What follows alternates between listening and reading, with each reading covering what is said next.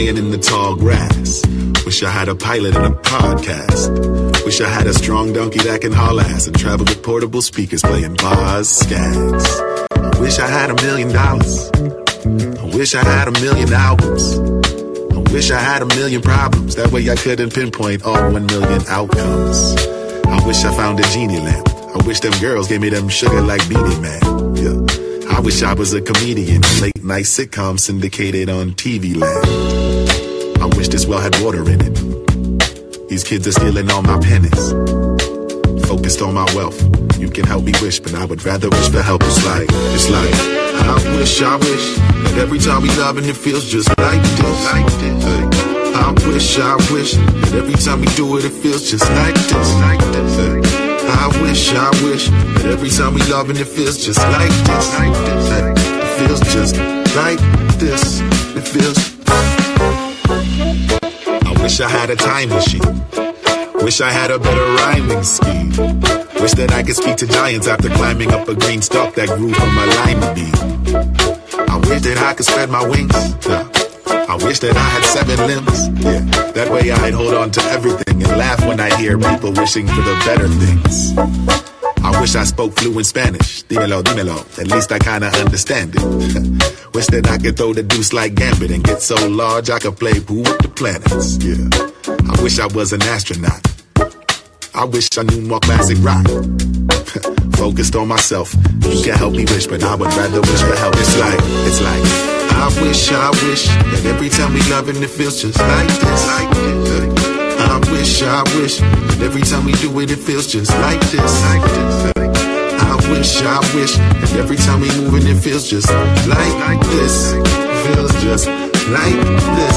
It's like who'da done it? Hello, cats and kittens, and welcome to a new episode of The Debrief. I am your host, Brianna Joy Gray, and we are here to talk about subhuman pieces of shit only. Pew, pew, pew, pew, pew, pew. LOL, sorry.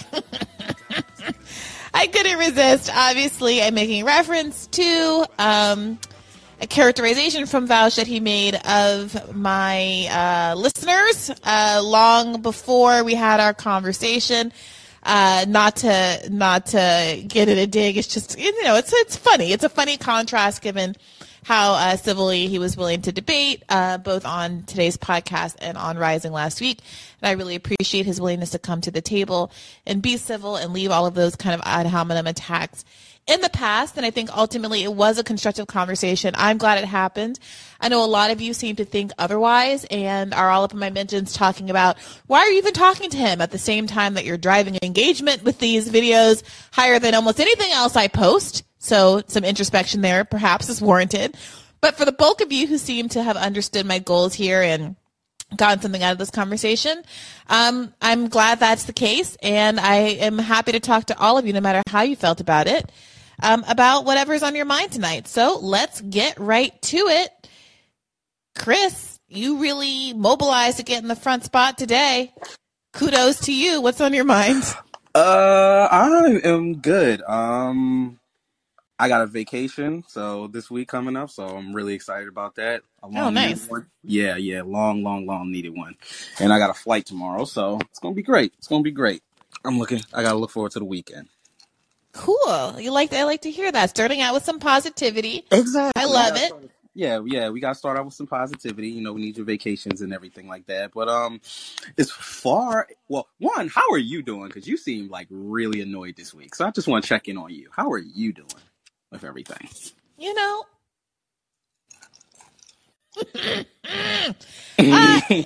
is well. I am also looking forward to the weekend.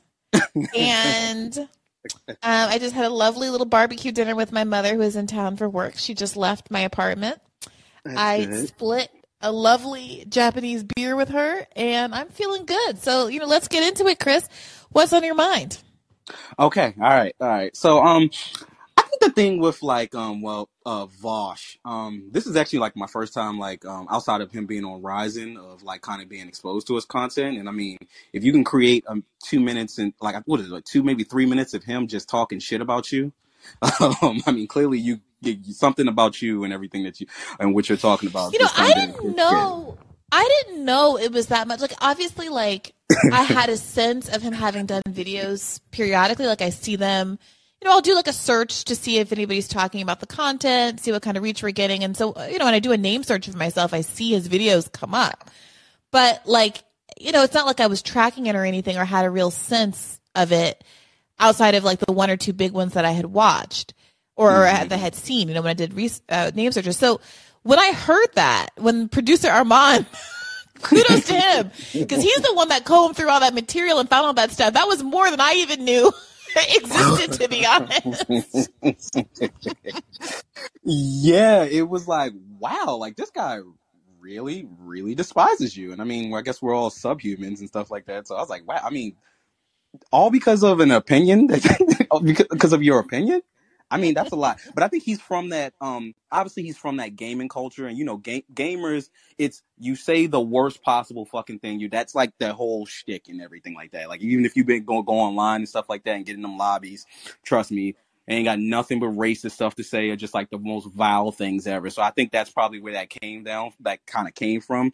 And it's always funny with those guys because like when they actually have to confront people they talk shit about, they don't have half the smoke that they normally do. But that's not like a good thing. I mean, well, that's a kind of a good thing though, because I think if y'all would have just started off like rawing at each other, then it wouldn't have really been a productive conversation. Even though y'all were kind of going back and forth and everything like that. And he has like a really smugness about him that I think kind of just rubs a lot of people the wrong way. So yeah. It was overall though, it was definitely a good episode. Like I realized with like guys like him, or I guess we can frame them the other side of the left, because apparently there's two lefts now. There's, I guess, our subhuman left where they just think that we're just pessimists and anti-critical and just want to shit on every fucking thing. And then we have them who are kind of like still trying to like play the game. Kind of like still, obviously they still believe in like electoral politics. Like I think the thing that was annoying me so much with Vosh was when you guys started kind of getting into the idea of like, oh, it's only two options. And that, and it's like, no, there's a third option. There's other options. And it seems like people like him can't see past this. They can't see past the two options, which is Democrats and Republicans.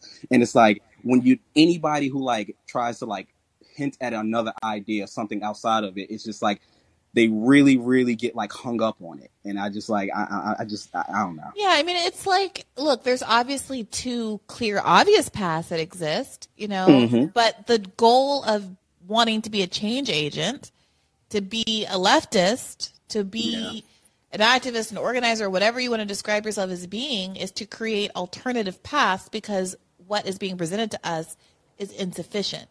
You can sit there in the middle of slavery and say, well, the options are to be a slave or kill myself. Exactly. But like, my dude, like you can sit there and be like, yes, you're very accurate. There's two things realistically that are going to be easy for you to do. You can keep being a slave or you can kill yourself, or we can put our heads together and figure out how to get the fuck out of here and learn how to identify the Big Dipper, because we're getting the heck out of town. To get the fuck out of here. Like, literally. Django this shit, Exactly. Literally, like, Django this shit. Like, that's literally what we could be doing.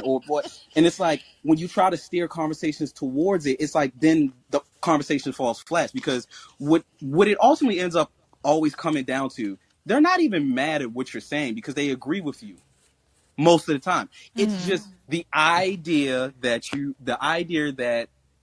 you say one of the buzzwords. So one of the buzzwords for them is if you mention Trump and you don't completely shit on him, or his thing, Marjorie Taylor Greene, which this was clearly all about. It was the idea that, what does he say? You're giving energy and base to Marjorie Taylor Greene, even though you're critical of her and you saying that this is a bad faith actor. Like, I remember that, like, it was towards the end where, like, he was like, I think he was like explaining like your position and everything as far as like Marjorie Taylor Greene was saying he was a bad faith actor. I think he was doing it with like, I think he was analogizing like Bernie, and he was like, yes, if you say that, and if you specifically say that that this person's a bad faith actor and everything like that, then there's no problem. And he was just like, dude, my whole fucking radar is me literally doing exactly what the fuck you say, and then you play the clip of you literally verbatim, and it's like, case closed. I mean, the debate is actually over, because then it's like, all right, so what the fuck are you even arguing? You don't even listen. You hear buzzwords, and that's what you hear. You hear the that's buzzwords. What is ultimately so frustrating, because I do think, like, guys, I'm not stupid. You know, like, I know what the response, like, I know the consequence of me using a clickbaity title, because that's the ecosystem we live in the media. Like, you got to get eyes on the thing if you want it to matter, is going to be that I need to insulate myself against exactly the kind of criticism that so many people get. I know exactly what people are going to say. So I go out of my way, usually at 2:00 in the morning, writing 20% more sentences that I actually want to write, because I've got to caveat the shit out of my message so that no one can accuse me of doing exactly what Vaush accused me of. I caveat and caveat and caveat and caveat. Mm-hmm. The thing is longer than it should be, more boring than it should be, because I have to spend 25% of it padding it out with caveats. And then for someone to not only not listen to the thing, but then, despite not listening, choose to go out of their way to make an hour of programming about how stupid I am for arguments that they haven't even heard, and, you know, which I've already refuted. Like, it's I gotta tell you, it's just so exhausting. It's draining. It gotta be draining, because, like, the whole time I'm sitting there, I'm like, that's, if you listen to the actual radar before you hate watched it, and, you know, tell everyone that you're a piece of shit and stuff like that. If you listen, you're literally saying Marjorie Taylor Greene is a bad actor. She's clearly doing this for the wrong reasons, everything. And then it's like, they don't like, and even in the argument when I guess, like, when you guys got into it about the FBI, and I'm like, I mean, I never understand what liberals things with the FBI and why they're just so want to save this thing. Like, I think I realized it just because they're at Trump, they're quote unquote after Trump now. That's why they see value in it, though. But it was like, he accused you of, I'm trying to remember.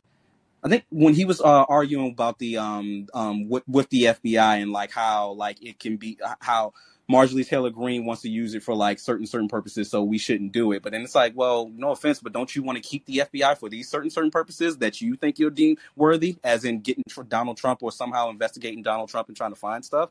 Like, it's the same. It's kind of like, you guys want to use the FBI for the same thing. Now, mind you, I do think it's clearly a power move, and there's no genuineness in it, though. But what's the harm in the conversation? And then also, we're having this kind of conversation because the right is the only side that's having this kind of fucking conversation. Right. And liberals never fucking do it.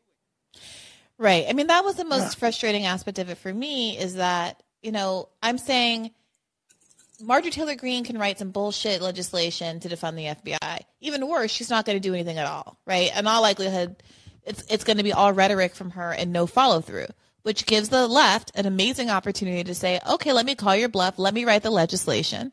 And then either there's some miracle where she actually likes it and it passes, or more likely, she has to come up with some excuse for why she didn't actually mean it when she said, I wanted to fund the FBI. And you know, it's like saying, oh, I'm a leftist. I support, you know, police reform.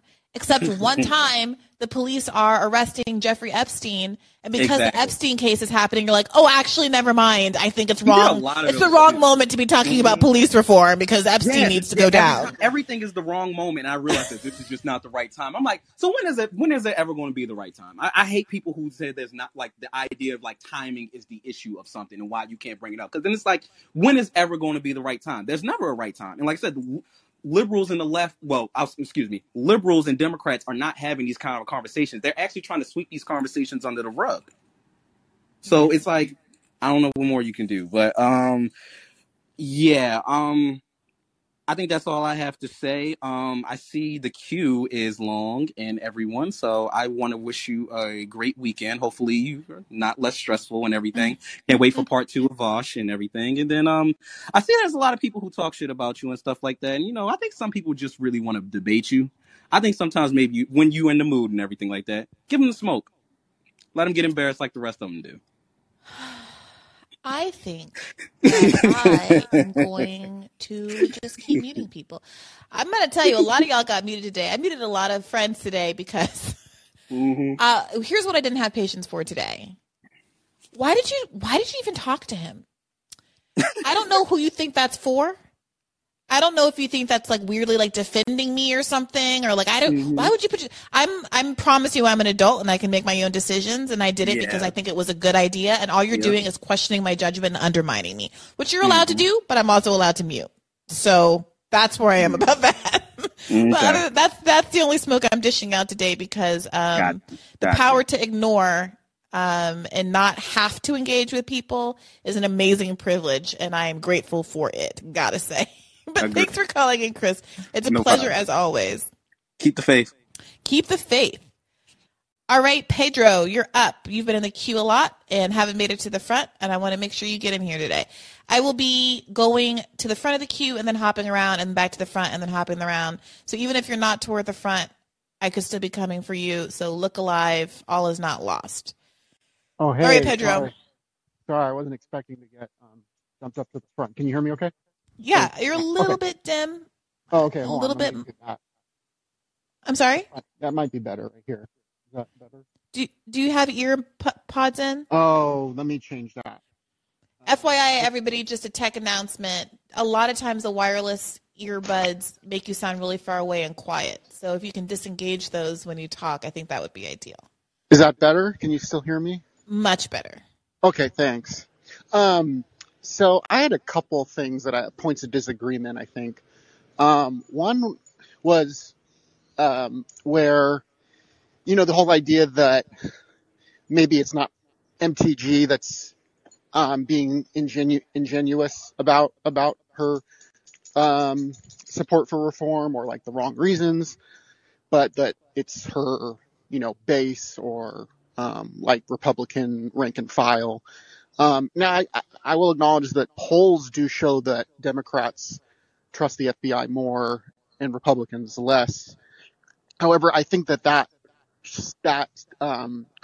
skepticism of the FBI is only skin deep, and it doesn't really reflect any principled things, even on rank and file ways. Because if you're looking at trend lines with the FBI, and the only thing, if you're looking between like 2016 when Republicans would have loved for the FBI to charge Clinton. And between now, what's the only thing that's changed? Well, Trump was investigated. That's the only thing that changed. So what? I think that. So what difference does that make? Why is that material? Well, it's material because I think that if it's only as skin deep as the reverse trend with Democrats too. And what does that matter?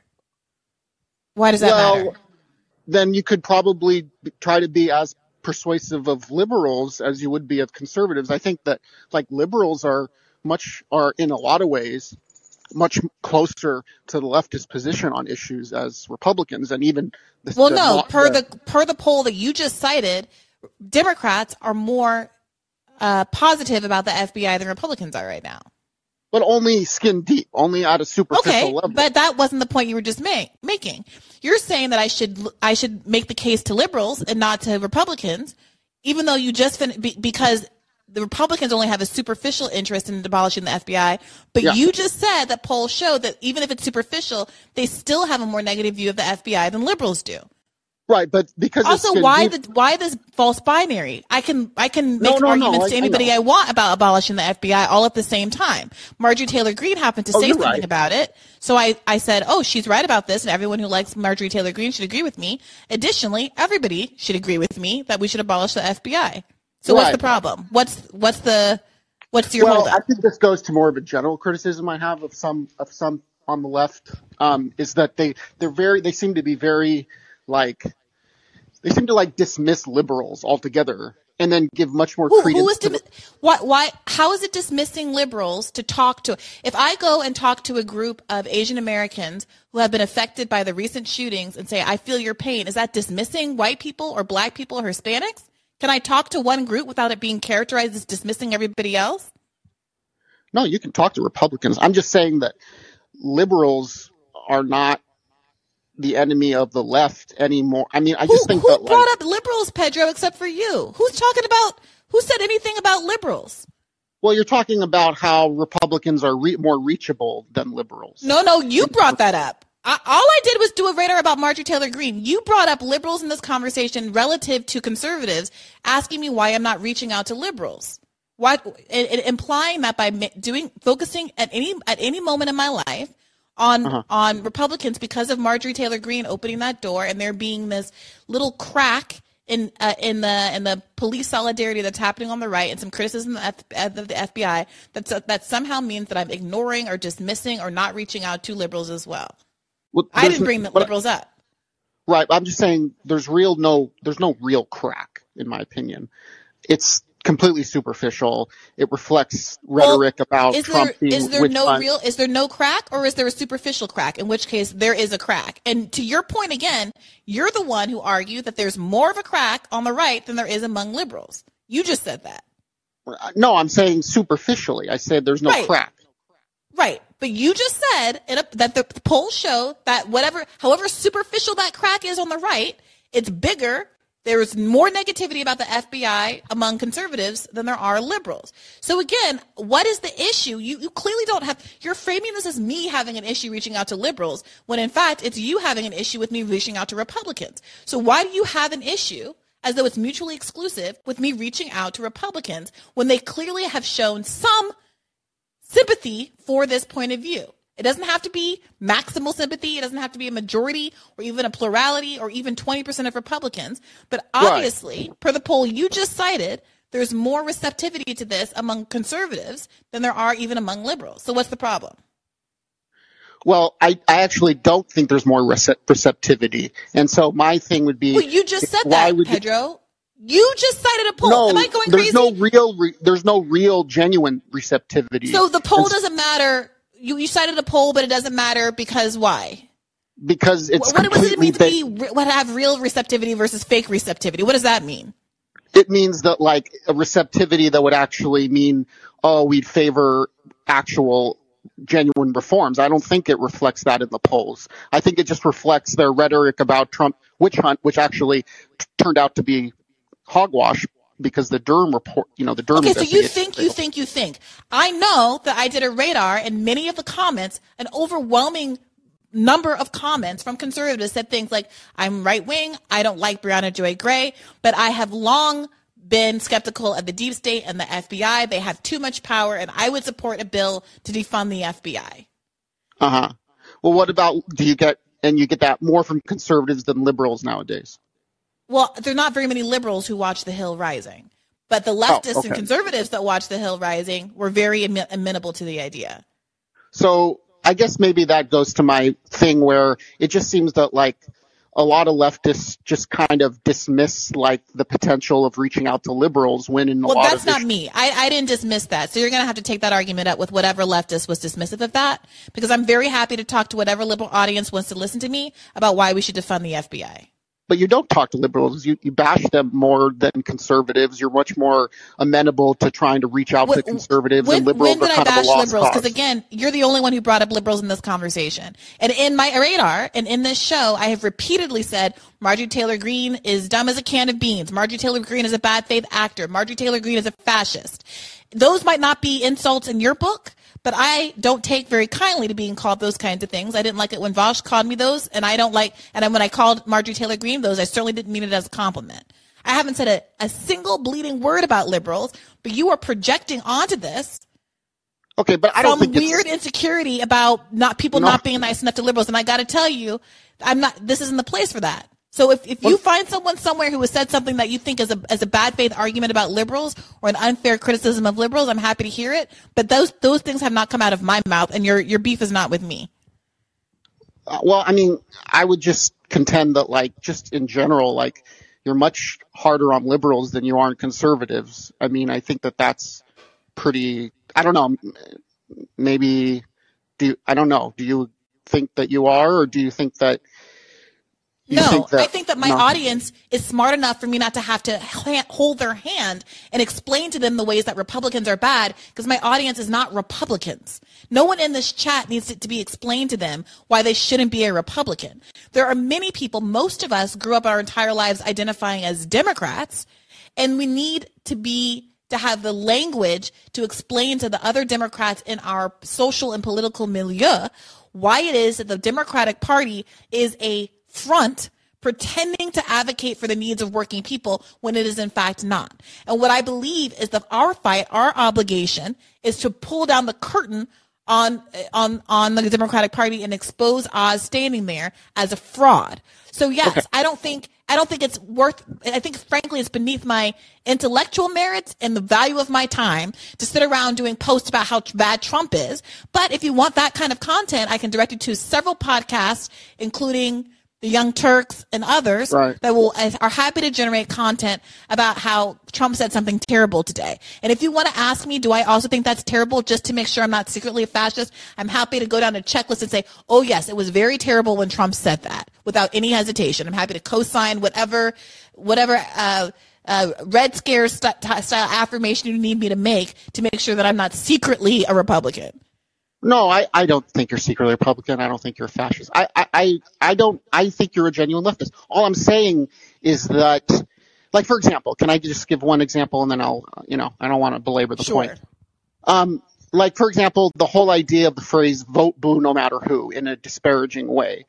Well, like, that's almost like kind of like writing off like people who genuinely make, a strategic choice in a binary system. Like, they want to, like, maybe they do have more progressive stances than the average Democrat. But when you say vote blue no matter who, as though like people who are doing that mindlessly, that's almost like the exact thing as Republicans do when they say, oh, when black people vote for Democrats, they're just being brainwashed. Like, I feel like that's kind of disparaging, and I don't think you would do that with the average Republican. You want them on your side, so you're trying to be very persuasive and not denigrate them. I just think that there's a bit more denigration of Democrats than there is of Republicans, and I feel like that's kind of like asymmetry that's not very helpful.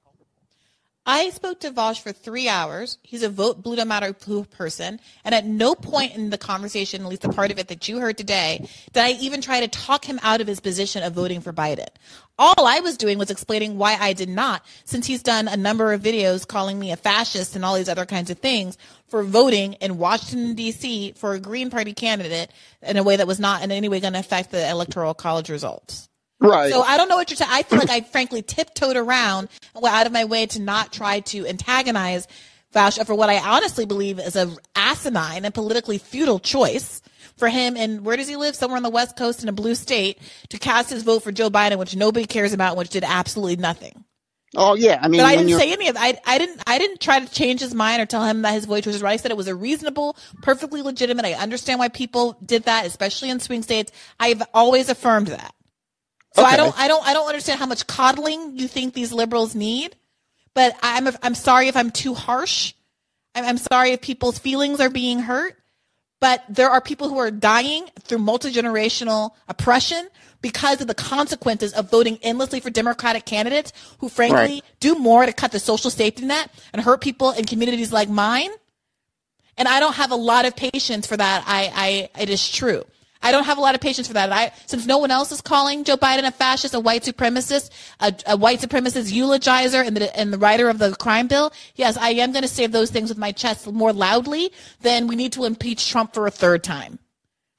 All right, but I think Republicans and are the ones that are causing people dying. I don't think it's the Democrats. I think that no, Joe Biden wrote the crime bill. Joe Biden sparked the mass incarceration. That was Democrats. It was Bill Clinton that cut welfare.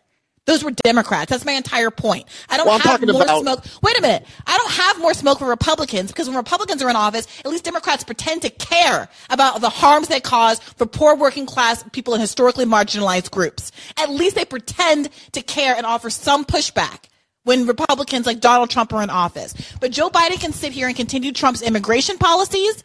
He can deport Haitians. He can do everything under the sun. He can try to cut Social Security. He can ignore his promises to try to pursue a public option. He can lie to the public about canceling HBCU student debt and all of the rest of the student debt. He can kill. He can kill a railroad strike. And everyone shrugs their shoulders and says, oh, well, he's better than Trump. And I got to tell you, it's increasingly unclear.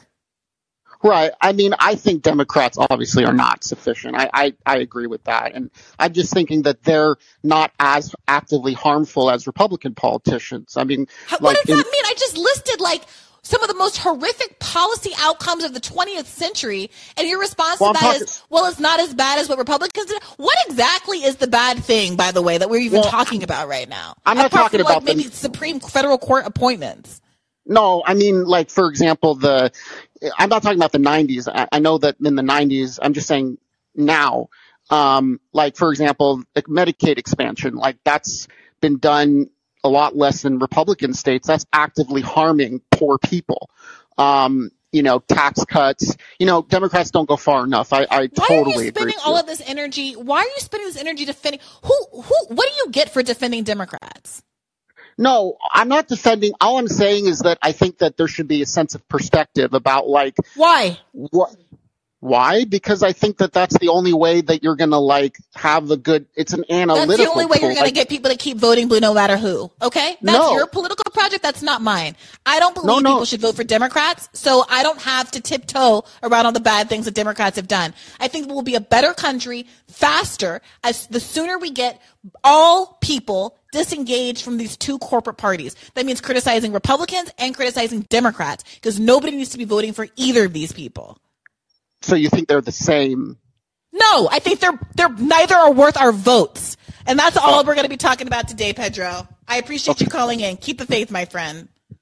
All right, Nusrat, what's on your mind tonight? Unmute yourself and let us know what you're thinking about. Hello. Hi. Hey. Hi. Wow. Are you okay? Girl, I'm sorry. I don't have the patience for, you think Republicans and the Democrats are the same. It's like, I'm sorry. It's below my pay grade. Go argue with some kindergartner on Facebook about that. That's ridiculous. I've done what? 250 odd shows, thousands of hours of content. It's disrespectful to say something like that to me at this point. Yeah. How many times do I have to answer the same fucking questions? There's a queue of like 30 people here, and you want to have a conversation. Well, do you think the Democrats and the Republicans are the same? Come on, people. Come on. Like, we're better than that. Go ahead, Nusrat. I'm sorry. How do you pronounce your name? Yeah, you did it right this time. Okay, great. So, first of all, I mean, I have a lot of things on my mind right now just because I'm very disappointed with a lot of people that I liked reading and listening to. So did you watch Marianne Williamson's interview on RBN today? I caught the tail end of it. Okay. So yeah, just disappointed in her answer with Israel-Palestine and all of that. And then I was going to ask if you thought there was any value in interviewing fiction writers by any chance, because there was this novel, kind of new novel, The Ministry for the Future by Kim Stanley Robinson. Have you heard of it? I haven't. I'm Googling it now. Okay. And so it's about like, what would it take for the world to act on climate change? And so it's like there's a heat wave with 6 million people dead in India, more than 6 million people. And it's like, okay, so you need something kind of like Holocaust level to spark action. But even when I watched his interview with this one literary podcast, he was praising Joe Biden, the author, even though his book was so like revolutionary and it talked about like, so I was just like, wow, like maybe it's just a boomer thing, but everybody's so middle of the road or like moderate. And so do you think there's any value in interviewing fiction writers? Like Yanis Varoufakis, whom I know you love, he recently wrote a fiction novel, Another Now, which I haven't read yet, but I have a copy of. Yeah, I mean, I interviewed a guest a couple of months ago who's primarily known for writing about fiction, but we talked to him about, what's his name? I talked to him about some tech. It was tech related. Now I can't remember his name because all I remember is that a bunch of people were like, "Oh, why are you interviewing him? He's not an expert. He's just a fiction writer." But yeah, I think that people, I think it's perfectly worthwhile. I think it's very bizarre how many people are wonderful and insightful and have great left politics, but at the end of the day are not willing to be honest about what Biden means in terms of the climate crisis. Exactly. I really appreciate David Sirota actually for this, because he's one of the few people who, like, in the libs went crazy over this when he did this. But when Build Back Better was happening and everyone was crowing about how it was like the biggest climate bill in the history of climate bills, he was just like completely unimpressed and running around screaming that this was inadequate and was going to kill the planet. And it's true. And it's just so nice not to be gaslit for once about that stuff, even from environmental groups who will like give Biden credit for doing less than what's necessary to save humanity. Yeah. Yeah. I mean, what do you attribute that to? Like even Cornel West, you know, whom I obviously adore, when he was on the show a couple of months ago, and I was asking him, we were talking about this FBI stuff, and I asked him if he thought that Biden was a fascist.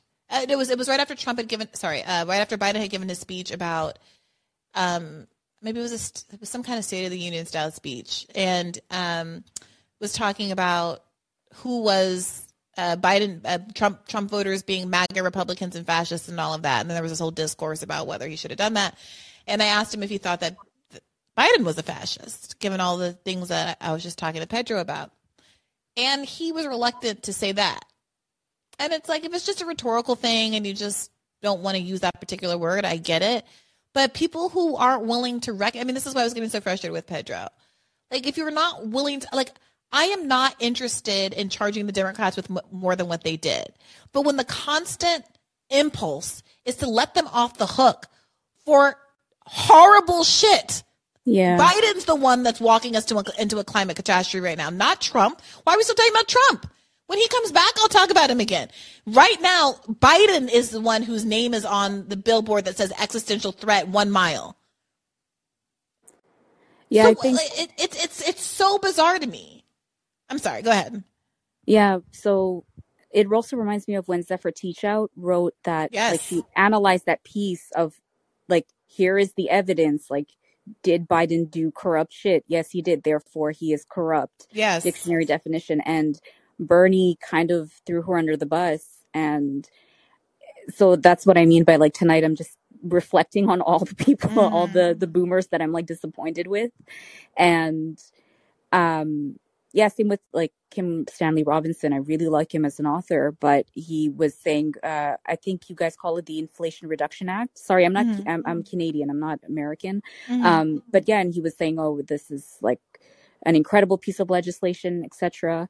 And I think, so, you know, when I think of like Bernie, Cornel West, you know, having these sort of like tiptoeing around the issue, or however you want to describe it, I think there's, like, I find myself doing this too sometimes, where you realize, like, and I chastise myself later, but it's like I go left and then I'm like, okay, this is too far left. And so in order to have credibility, like with a colleague, I mean, usually it's like if I'm talking to a colleague, I don't want to like talk too much politics or something. So I'll kind of like agree with them. But I think it's in order to, I don't know, make nice or like, yeah, I don't know. I like, look, let's actually just get into this.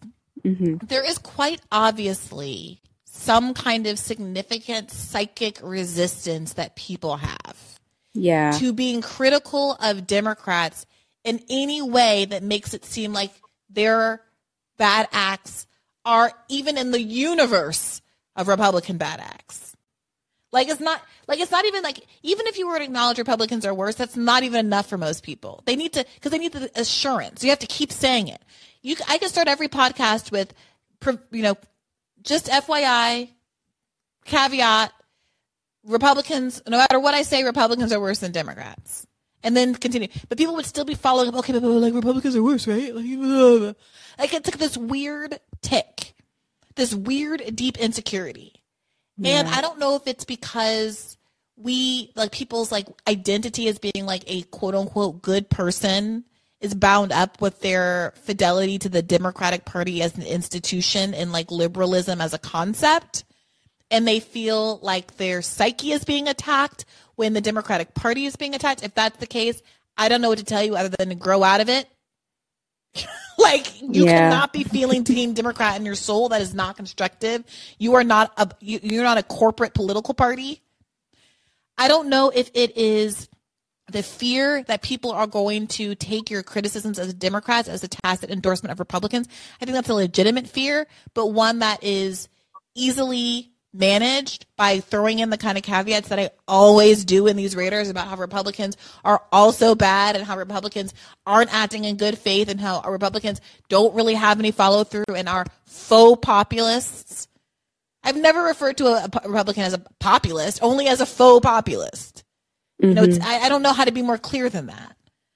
I don't like someone has to explain it to me. What is it that is so triggering for you? Not you personally, but omniscient you.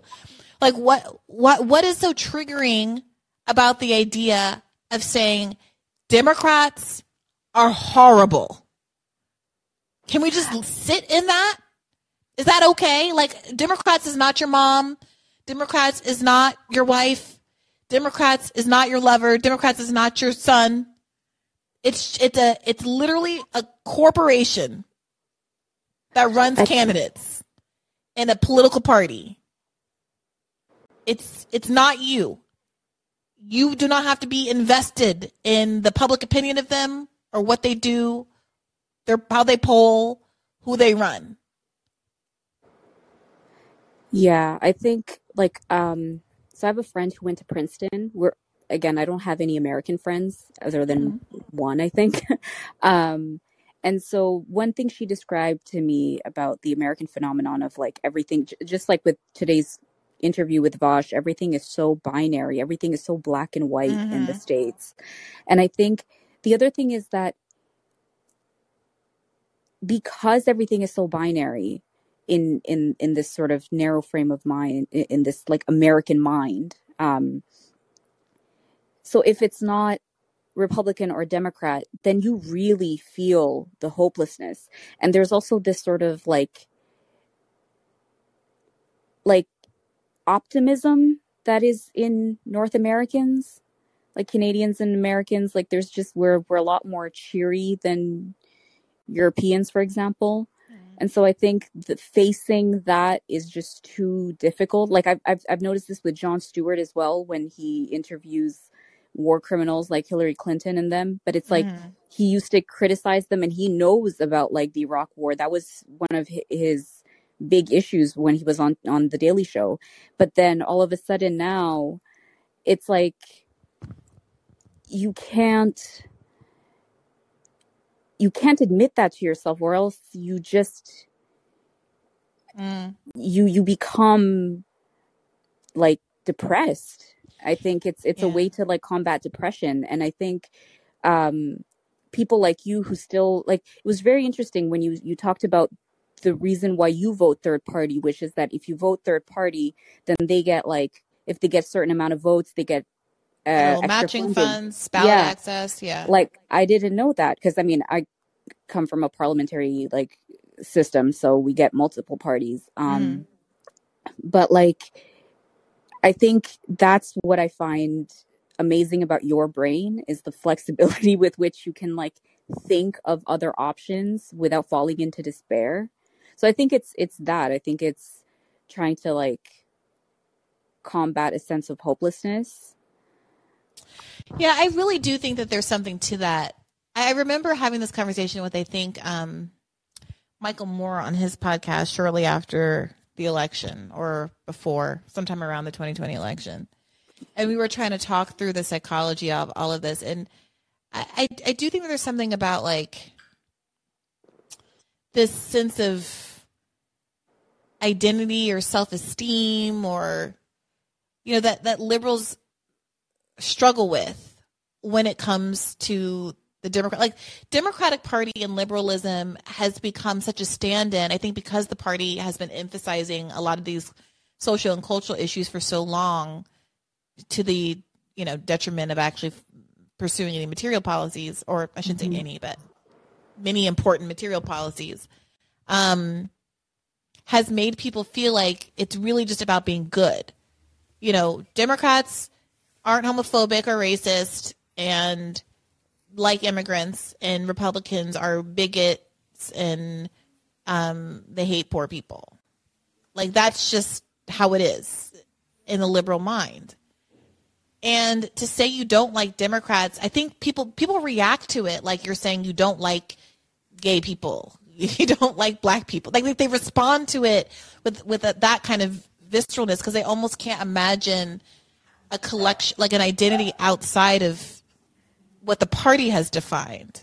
It's almost like when I've had these conversations with religious people who've said things like, well, how do you have morals outside of religion? And I'm like, easy.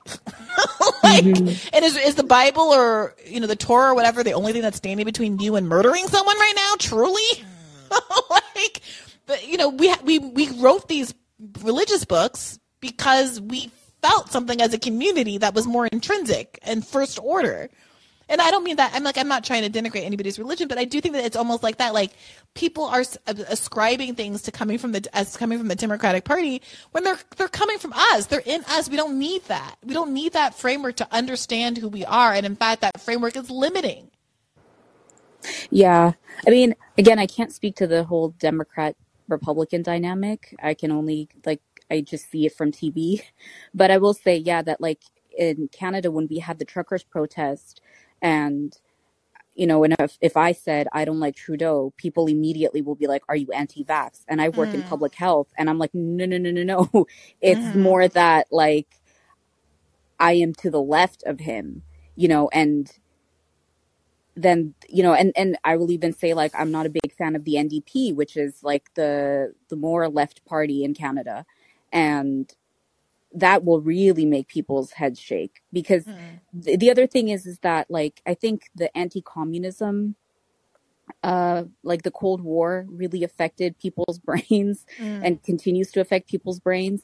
So, you know, and I think that's the thing, is that it's like, well, it's just liberal or conservative or like fascist or communist. So you've got 4 categories, actually. It's not binary, but it's a quad, and you can't be a commie. And I think that's the other fear that sometimes creeps up in my conversations, is like me always having to guard what I have to say to not come off as communist, even though, like, yeah, I guess maybe I am a communist, but I haven't, like, done the required readings. Relatable. Yeah. Yeah, I think that's another good point. I think that the binary thinking is such a problem. This is so funny. We were having this debate on Rising the other day. There was a guest. The topic was student debt cancellation. He was against it, and he was talking about how we need to actually just reform the whole system. Why do colleges cost so much? And I was like, well, yeah, I agree with that. Like, both. And so he was making an argument that, you know, conservatives sometimes make. I don't actually know how he identifies politically, but conservatives sometimes make this argument about how you don't really learn anything in college anyway, and that colleges have pivoted to this idea that you learn how to process information, theory of knowledge, ways of learning, how to analyze, and that so many people don't need that. You don't use it in your life anyway. And I was like, well, there are a lot of things I don't remember from college. By the way, there's more that I don't remember and use from high school, and nobody's suggesting that I shouldn't have gone to high school. But never mind. I'm never doing, like, fucking algebra. But I was telling him that I actually used those skills a lot in every day of my life. Knowing how to read something critically, being able to do media criticism, realizing how to analyze sources and know what to trust and figure out how to like get to primary sources myself. Like those are some of the most valuable skills I've learned, not just in the professional context, but in order to be an informed citizen who can make logical choices about my life. Those are the most important things in the world.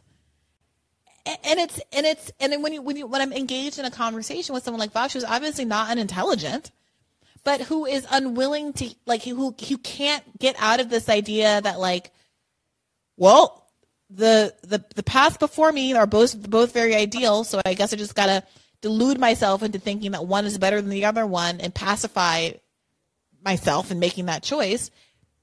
That maybe I should be working toward figuring out how to broaden the options that are on my plate. Like that's fundamental. It's like that scene in Men in Black. Sorry, I'm like off the rails now. But that scene in Men in Black, you know, where he goes to apply and they're all taking that test in that white room and they're filling out like a multiple choice quiz on their laps and all of their little pencils are going through the thin paper onto their laps. And Will Smith gets up and drags the one table in the center of the room across the floor so that he can write on it. And it's like, yeah, like everyone's just sitting around unable to freaking score the exam. And no one will just get up and drag the table over. And then when Will Smith does it, when I point out that, oh, there's this third option, which is using the fucking table, everyone yells at me like I've done something wrong. Instead of just saying, oh, great. Yeah. Thanks for figuring it out. Let's all scoot up to the table. And I think that's the thing, though. It's like, you know, kind of like reminds me of the book, The Jakarta Method. It's like that third option is also seen as evil. It's just pure evil. And so, yeah, that's all I really had to say. But thank you. Yeah, thank you. You've helped me to organize a lot of thoughts very helpfully. So I appreciate you calling in. Take care. Take care. Keep the faith. You too. All right, Anthony. I promised I wasn't going to forget you. Oh, shoot. Where'd you go? I swear I just okay, there you go. Anthony S. You've been in the queue like every time, and I never get to you, and I apologize. Oh, well, thank you so much. It's a bad time for me, actually. I'm at work right now, but... Oh, no. I can call back later if you get back in. Okay, I'll do that. Thanks. Okay, no worries. All right. Let's see. Let me then go to Jay. You look like a new face. What's on your mind tonight? Can you unmute yourself, Jay?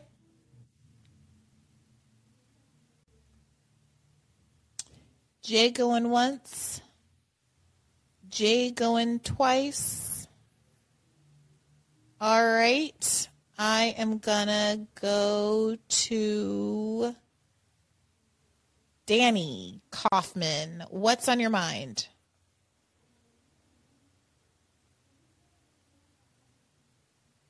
You with us, Danny? See, I've obviously gone too far back in the line, and people are not looking alive. People are resting on their laurels. People are like, it couldn't be me. Can you hear me? Hey, Danny, I can hear you. What's on your mind? Hey, how you doing? I'm doing all right. First time, long time here. Oh, wonderful. Welcome. I just want to say, so I was actually familiar with Vosh before this. Mm-hmm. And that conversation was very indicative of pretty much how he is with everyone. I don't know if, I'm sure you noticed and we're really frustrated by the fact it's like, he doesn't take in what you're saying. He already has what he's going to say queued up.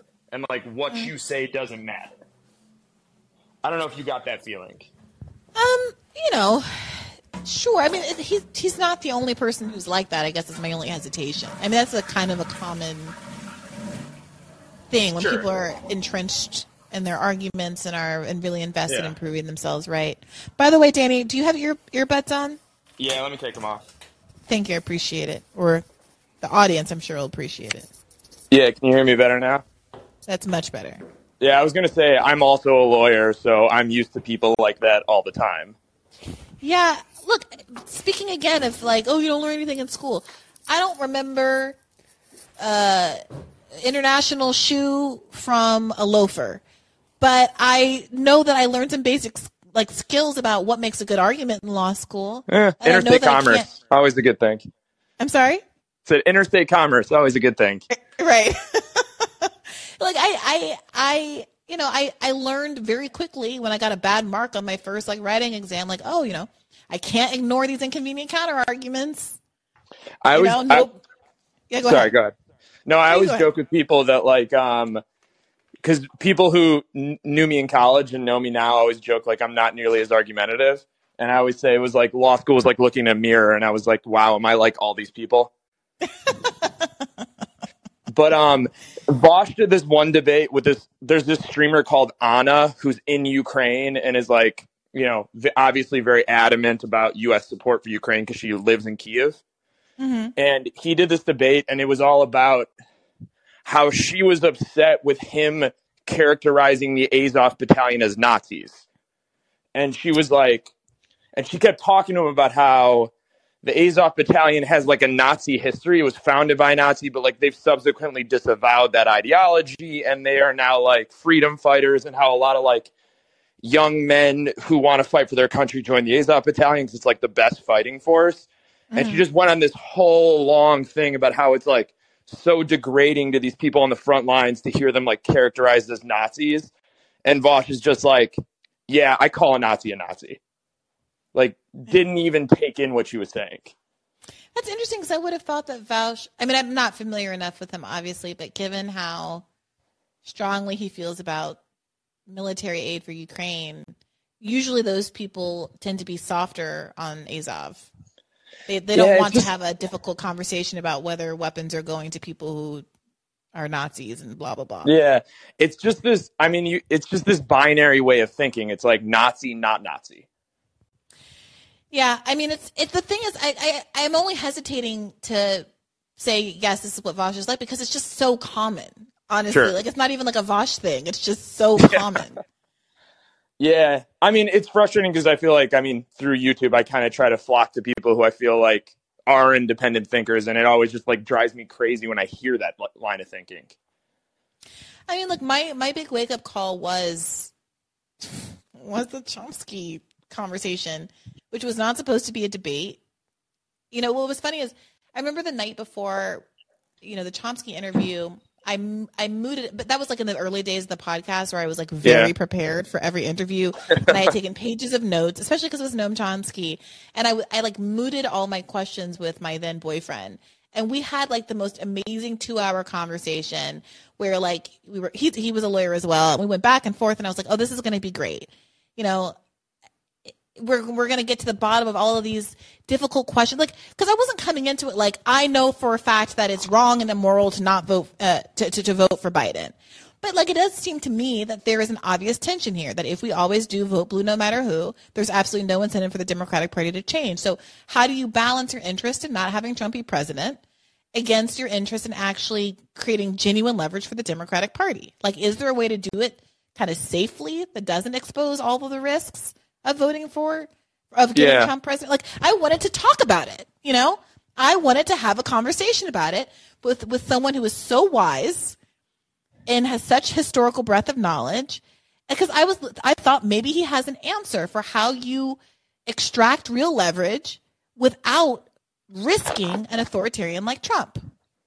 That is not how the conversation went. It was black and white thinking. It was, well, if you don't vote for Biden, you're voting for Trump. And he said that, I don't know if you guys remember, he said that same sentence probably 25 times. All you have to do is stand in line for 10 minutes and vote. Yeah. If you don't do that, you're voting for Trump. Stand in line for 10 minutes and vote. If you don't do that, you're voting for Trump. Yeah, it was bad in the midterms because I told people this and I had such mixed feelings, but part of me secretly wanted a massive red wave because I almost viewed it as chemotherapy for the Democratic Party to just and it's obviously the consequences would have been horrendous. Yeah, but I get it. And again, I'm not telling anybody to do anything. I am not in the business of telling people what to do, but I can lay out what seems to me the obvious kind of logical consequences of the options that exist. Yeah. Yeah, and my wife always gets mad at me because I'll criticize, we live in Chicago, so it's blue, I'm in a blue bubble, and she'll like, I criticize the Democrats so much, and like, you know, I'm out for dinner with friends, and it's like Trump bad, yada yada yada, boring, and she's like, you sound like a right winger. You're so critical of the Democrats. Like, why don't you criticize them so much more than the Republicans? It's like, because I view them as like kind of savable in a way, if that makes sense. Yes. Like exactly. there is I'm not elements. Argue with a cat about why he doesn't speak English. Yeah. It's a cat. Yeah. It's just like, it's because, you know, like you get accused of that a lot. Like, why are you so hard on Democrats, and like you just don't criticize Republicans? Because it's boring and everyone does it. It's boring. Everyone does it. You're frankly, I think there is something to that. Like, well, if they are persuadable, it's good to talk to those people. You can reason from some kind of shared understanding. It's like with a Democrat, you're going to start from the place of, oh, I don't want children to die because they don't have food. Like, you're starting from the same general place. I think there should be a social safety net. I think the government's role is to provide for the least amongst us. I think that we should have progressive redistributional policies, blah, blah, blah. Okay, if I'm arguing with a Republican, we're in a whole other realm, a whole other libertarian landscape hellhole. Okay, yeah. So yeah, there's a starting place there, but that can also mean that it's that much more angry making, because it's like, okay, you say you don't want people to die in the streets, but you're also going to ignore Joe Biden trying to cut Social Security. You say you hated Trump and he was a bigot and had a Muslim ban and all of that, but you completely don't give a shit about him keeping Title 42 going. And it's the hypocrisy of disagreeing so much with someone who's supposed to be so close to you that makes it so toxic and makes, I think, what draws us to having these more heated engagements with liberals. Yeah. I mean, so we have a place up in Michigan, and like a kind of like this town that like Whirlpool's made, and our neighbors are like hardcore Trump supporters. And I've like sat down and talked to them about it, and it's like they watched NAFTA destroy the town, and then they were like huge Obama people, and it's like a tale as old as time, you know what I mean, in the industrial Midwest. And then they were on the Obama train, and they were so hopeful, and then he put Goldman Sachs in his entire cabinet, and nothing changed. And so. Yeah, and it's like my wife kind of gets it more now talking to them, because, yeah, it's just, I think there needs to be more humanizing, especially I think some of the Trump supporters, especially in the industrial Midwest, are very reachable. I mean, Bernie reached them so well, and the Democratic Party just wants to kind of write them off. 100%. 100%. Yeah. And I gotta say, well, I don't gotta say anything. It's not that I'm trying to do moral equivalences, but it does bother me. I'm also not trying to do identity politics. Yeah. But it does bother me a lot when particularly, I got to say, as a Black person, am expected to care a lot about certain Trumpy things and not the attacks that the Democratic Party have made against Black people in particular with their social policies. And it's like, this is what I was I said this to Chomsky, and people got mad at me for doing identity politics. But he was like talking about all this Trump era stuff that had happened, which is genuinely terrible. Yeah. But he was like, well, what about the Muslim ban? And I was like, dude, you're gonna make Black people who have been here for hundreds of years grandfathered in to vote for a party that's oppressed them because every year some new monster does some new thing. When are we ever gonna get out from under this? When are the people who have been poor for multiple generations in this country ever going to get their escape hatch? You want us to just subsist in the status quo forever? Because there always is some genuinely terrible new thing that's always going to happen. Yeah. And you know what those people tell you? Tell them, I'm sorry? And you know what those people tell you? You got Obama. You ain't Black. You got Obama. And you ain't Black. Yeah, it's ridiculous. Yeah. Yeah, it's the same song and dance and nothing changes. Like I said, I didn't want a red wave, but like part of me was like, it wouldn't be the worst thing ever, because it would have caused some soul searching. Yeah, it's like, I'm not going to pull that lever on the trolley. No. But like, I can see the silver lining of the track change. Yeah, and it would have put some of like the young, it would have gotten rid of a lot of the old guard that's really, kind of drags the party. Yeah. Yeah. So. Look, right. I appreciate you calling in. I hope it's not your last time, Danny. No, definitely. Have a good night. All right, you too. Keep the faith. All right, Bide. Hey, Pasta, my friend. Hey, Bree. Hey, can you hear me? Yeah, I can hear you.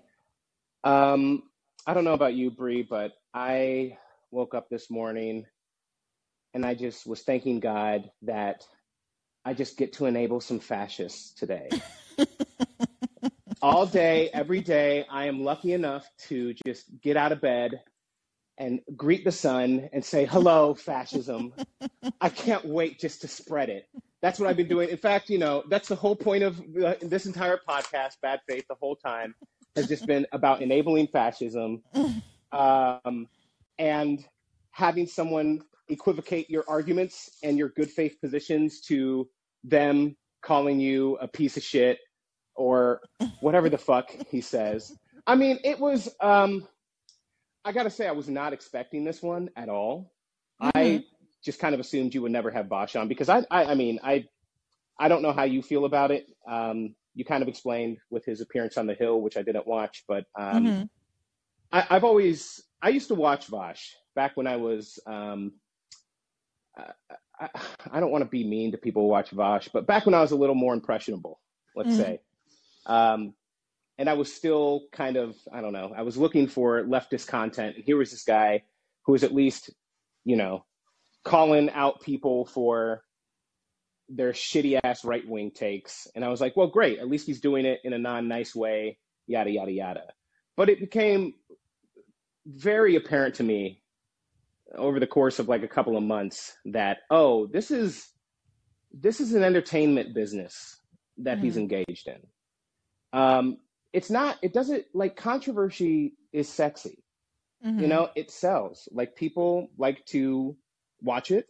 They like to engage with it. And especially in the gamer culture where there's a little bit of that like misplaced machismo because there is a crisis with like manhood and men and boys in particular in this country. And they are particularly isolated and they don't really have a sense of whatever. And that gaming culture shit where you call people every fucking name in the book and act like you're so tough online is like something that, it attracts impressionable, lonely boys who feel like they have a group of friends to act shitty with and troll with. I mean, like, there's a place for all of that, but the level to which, when it comes to actually engaging in discourse that's actually supposed to be, I don't know, productive, that's actually supposed to change something, that's actually engaged in more than just, I want to score internet points, because honestly, everyone dies. Who gives a fuck about scoring internet points? What the fuck are we doing? Like that doesn't get us closer to Star Trek. We don't get to Star Trek by scoring internet points. In fact, we it's like the opposite. We die. We waste all of our energies doing something that's completely non-productive. Sorry, I thought I could get the Star Trek. Oh, there it is. Sorry. I need to label my buttons. Sorry. Girl, I heard you play that stupid son of a bitch one, and I was like, oh, fuck, what did I say? No, I'm sorry. I was trying to do it quietly so I could find it. Yeah, but I like, honestly, every time you talk to someone, though, who is clearly either not necessarily bad faith, but is antagonistic, I am just impressed that you're not just like slapping a motherfucker. Like, for real. I mean that for real. Because if Bosch had said some of the shit he said about you to me, and I was like in public with him, where I finally had the conversation, like the chance to have a face-to-face conversation with him, or at least a Zoom or something, I would be, I'm not gonna lie, I'd be pretty cold. Right? Like, I would. Look, what you said about it being like WWE, I think is right. I mean, it's clearly a sort of performance. He admitted that he hadn't actually watched the Ukrainian conversation with Joe Cirincione. He hadn't actually, well, maybe, I don't know if he had or hadn't watched the Marjorie Taylor Greene radar, but it didn't really sound like he had based on the things he was saying about it. It's obviously this performative stuff that is not really about me, so I don't take it personally. And you're right, I would not have debated him. When I realized the sheer volume of videos he was doing about me, my thought was, okay, he has a much bigger platform than I do. If he wants to introduce people to me, no press, no such thing as bad press. And my decision was to simply just not engage with him or recognize his existence. He's been muted for me on Twitter. He continues to be muted. Be muted on Twitter. And I just chose not to feed it because I didn't want to benefit him by giving him more. But I was happy for it to be happening and it didn't bother me. Yeah. And then when he came on Rising, and I didn't realize it to the morning right when it was about to happen. And I was a little ambivalent, but like it was my fault, right? Like I hadn't read the call sheet the night before. I didn't want to be the one that was like causing a problem for the producers. Right. It's a good get for the show. The show's trying to like lead into being an online show, you know, and have online guests. So, okay, fine, I'm a team player. And then he was genuinely very polite and gracious on Rising. And it made me think, okay, like this doesn't erase what he said before, obviously, but there's obviously some part of him that feels like the social pressure to act right when face to face with someone.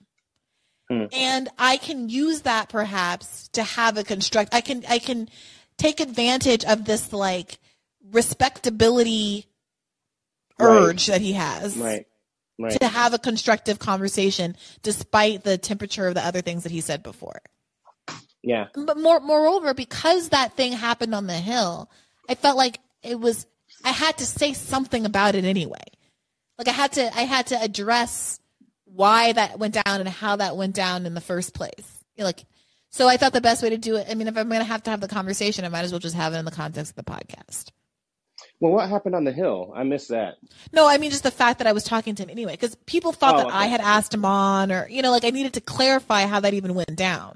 Right. That's fair. Okay. Because otherwise, I look kind of crazy. Like, do I not know what he said about me? Like, I needed to clarify that it was just a scheduling thing, and it was my own fault that I didn't catch it early enough to really weigh in. Even. Yeah.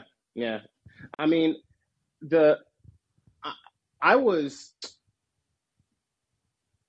It's almost worse if he didn't watch your full video, or if he did watch your full video on Marjorie Taylor Greene, because it was so, I think to anyone, God, I wish I could get to the mindset of everyone who was watching that, but how you had a moment where he conceded, he was going around in circles about what he was trying to talk about, or how he thought you were giving validity to Marjorie Taylor Greene and validating her. And then you said, well, what if I said that I first said, well, I know that Marjorie Taylor Greene is doing this in bad faith. I know that he even used the words, a broken clock is right twice or something like that. And you said, I don't think what she's doing is in good faith. And he said, well, if you would have done that on the Hill, it would have been really nice. And literally you play the clip of the first 15 seconds of that whole segment is you saying verbatim, word for word, every one of those things. I know she's not in good faith. I know that a broken clock is right twice, and I don't expect her to actually go through with this, but let's talk about actually abolishing the FBI. I mean, it was, I think it's just, I don't know, people like Vaush, they kind of, they depress me a little bit because, because capitalism is so fucking good, Bree, at even taking shit that should be like legitimate discontent and turning it into meaningless bullshit that goes nowhere.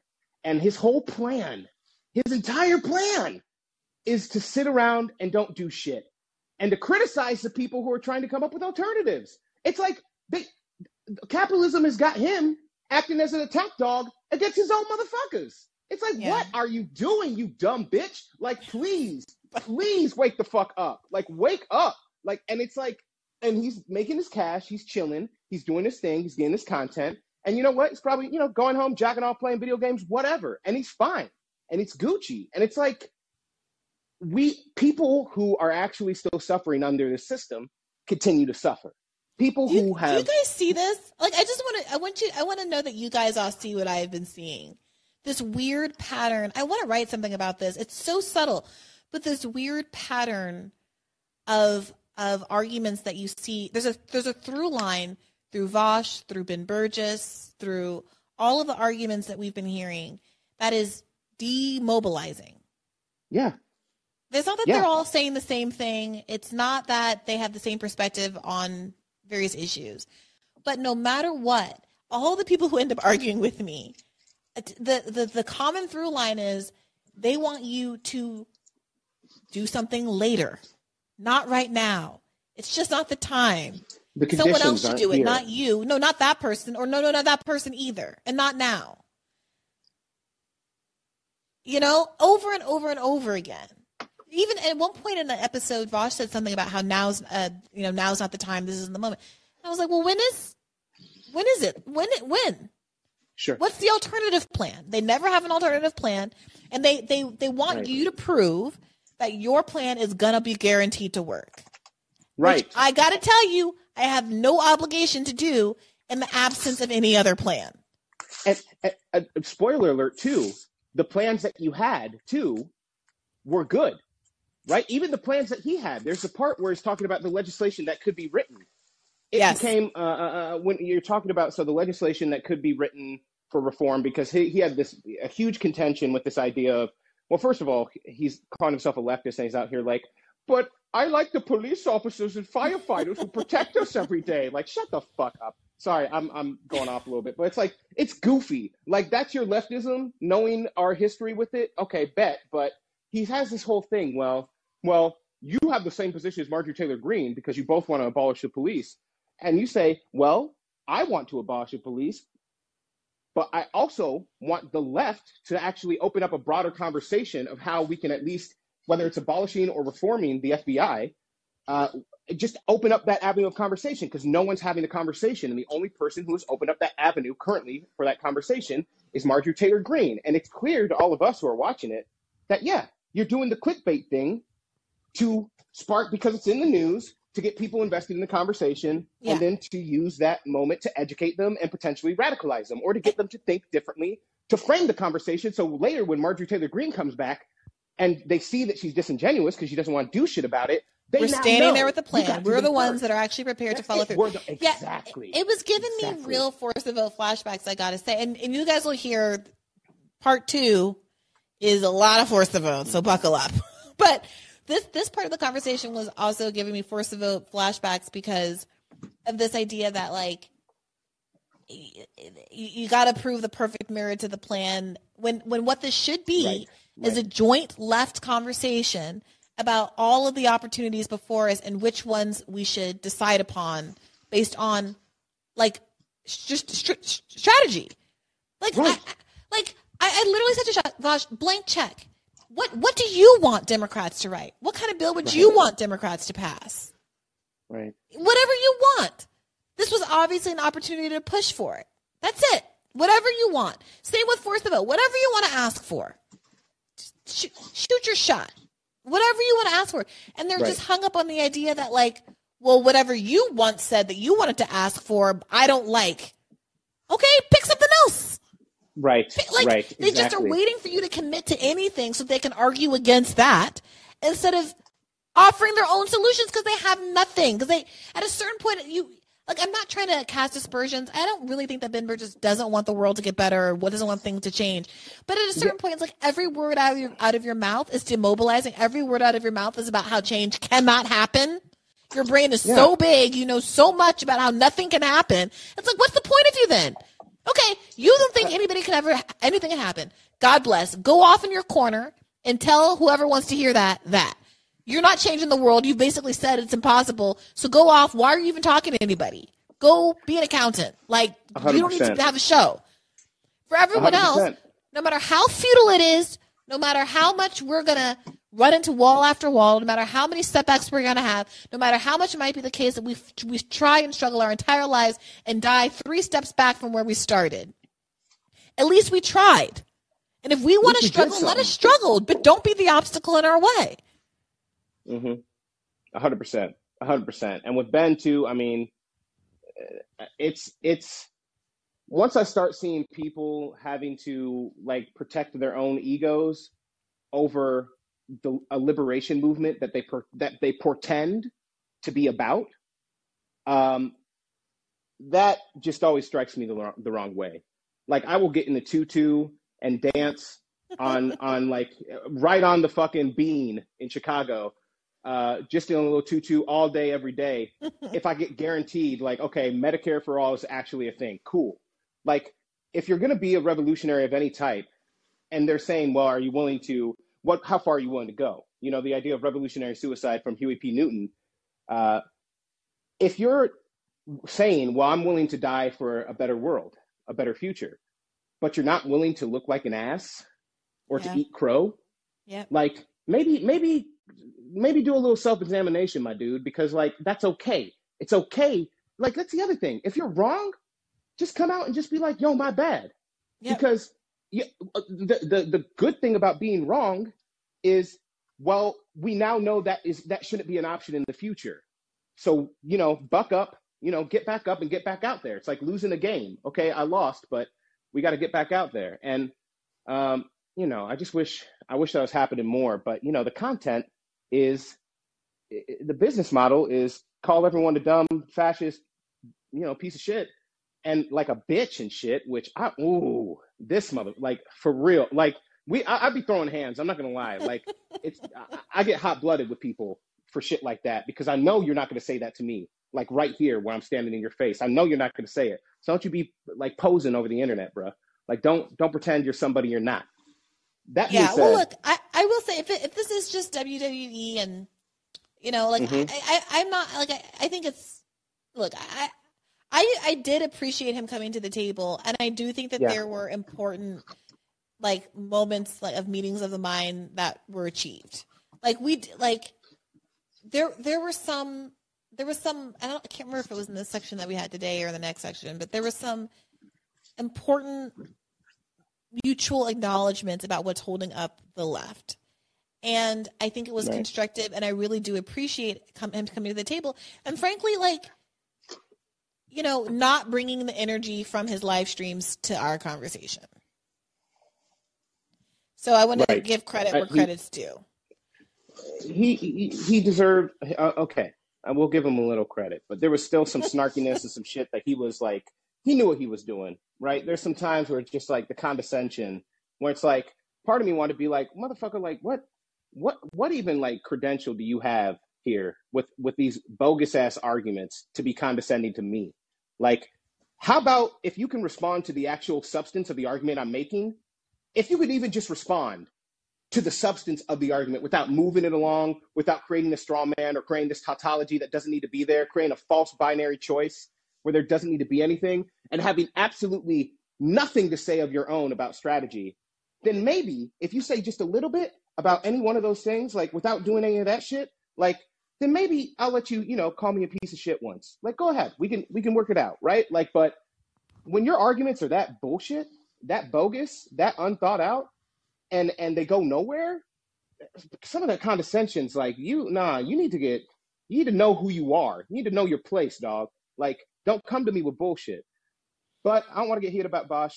You got a long queue. The last thing I wanted to talk about real quick is just the RBN thing with Marianne Williamson. I know a lot of us, someone turned me onto it today. I think it was Fahim and like Andrew. By the way, Andrew said he sent you an email about some kind of, about something, some kind of show or a guest or some kind of story that he wanted. On Twitter? I don't know if it was on Twitter or maybe, I don't know where it was, but he said he sent it to you. I think he's in the queue somewhere too, but, and I couldn't remember what he wanted to talk about, but it seemed really important. And Andrew's always plugged into like stuff that's actually going on the ground. So that's just a shout out to Andrew for that. But with the Marianne Williamson thing, I know you haven't watched the whole thing. I really think Nick in particular and RBN did a really good job. I know there was some chaos at the end, but whatever. I do think, and you're going to hate me for this because I know we've had such a lovely call. It's been so grand. We agree about so much, Bree. But I have to say, I think when I see stuff like Marianne on RBN, and it just sort of confirms all of our worst fears about her as a candidate, it convinces me more and more that we need you to run. I'm not running. So your options are your options in the Democratic primary. Like I have not and I never have disputed any of the legitimate criticisms of Marianne. All I have said is that Marianne Williamson is the only person who's not Joe Biden who has announced that they're running for president on the left. So that is correct. You know, and I fully encourage. I agree with that. If you can draft someone to run, draft someone to run. I will never be running, so there's no point in having that conversation. But if you can draft someone to run, you are like the most capable. I don't know what Matthew Ho is up to. I don't know what Green Party is up to. I don't know what anybody else is up to. But like, if you don't like the options, like we've been talking about all day, we got to work to expand the options. But if no one's going to work to expand the options and you can't get anybody else to run, then, you know, we have to actually think about this strategically. And strategically, is there utility for Marianne being on that stage as opposed to Marianne not being on that stage? And I think no matter who else gets in this race, it's a net benefit for Marianne to be on that stage. She'd have to say a lot of much more disappointing things than I've ever heard out of her mouth for her ever to be worse than Joe Biden. So that's where I am. I think that's not really controversial, and it's exhausting and pointless to debate it because there's no debate. Obviously, Marianne is better than Joe Biden. It doesn't mean you should vote for her in a general. That doesn't mean you should vote for her in a primary if there's other good options in a primary. But to the extent that we can't figure that out, I mean, can I say, this is literally why I started bringing this up months ago. Because I didn't want to be in this situation where it ended up that Marianne was going to run, and everyone had all this bullshit to say about her, but hadn't done a single thing to figure out who should be there in the alternative. But that's what I'm trying to do right now, Bree. Well, I'm not running, Bide. Do you have millions of dollars to give me? No, so I'm not running. So it's like, I'm not a millionaire. You have to be a millionaire to run for president. I don't have any money. I have student loans. We could get the money. So I'm not running. I don't want to be president. I don't want to be president. I don't want to be shot. I know. I don't want to die. I know. I don't want to be busy. I don't want to have to care about it. I want to sleep in. I want to exercise. I want to live my life. Yeah. So I don't want it. I'm not interested. Oh God. And frankly, it's so hard and onerous that I have a lot of compassion, just like everyone was mad at Amy Villa and the woman from Northern Virginia and all the people that I've had on the show who everyone didn't want to run in the Democratic Party. But it's so hard. And it took so much out of them, and they also didn't have any money, working class people, that I have a lot more compassion, I think, for them than some other folks did, because even if we thought that it was a futile effort, putting themselves on the line is such a hard and human thing.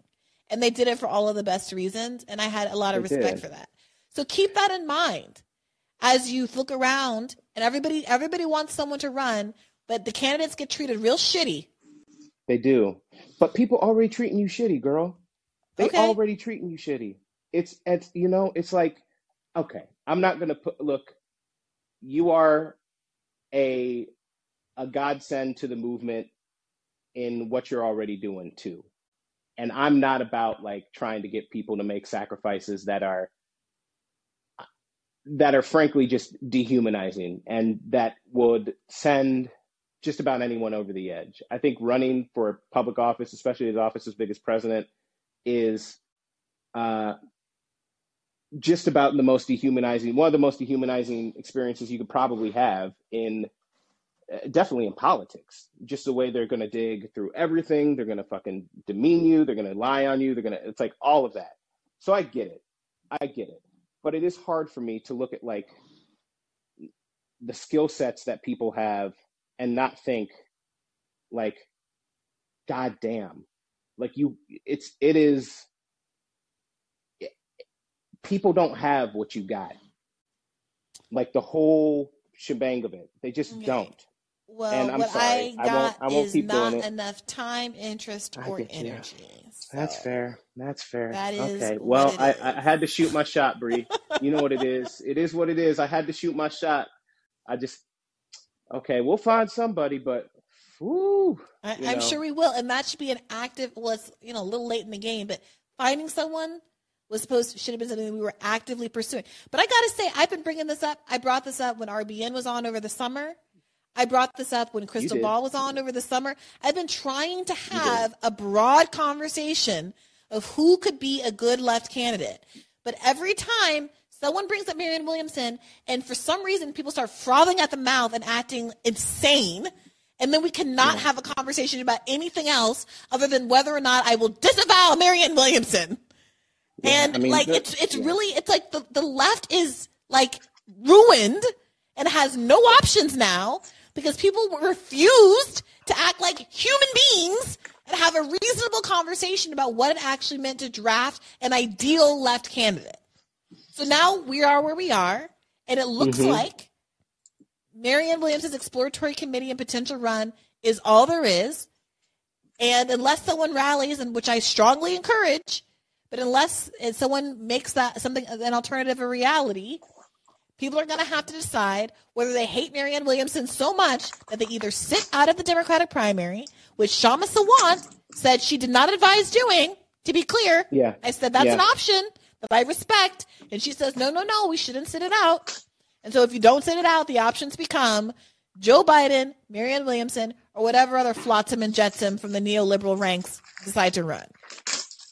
Hunter Biden. So let's go with Hunter Biden. Let's just. I didn't make that the reality. We made that the reality when we spent our time bickering about who hates Marianne Williamson's foreign policy more instead of recruiting Matthew Ho or drafting whomever and figuring it out.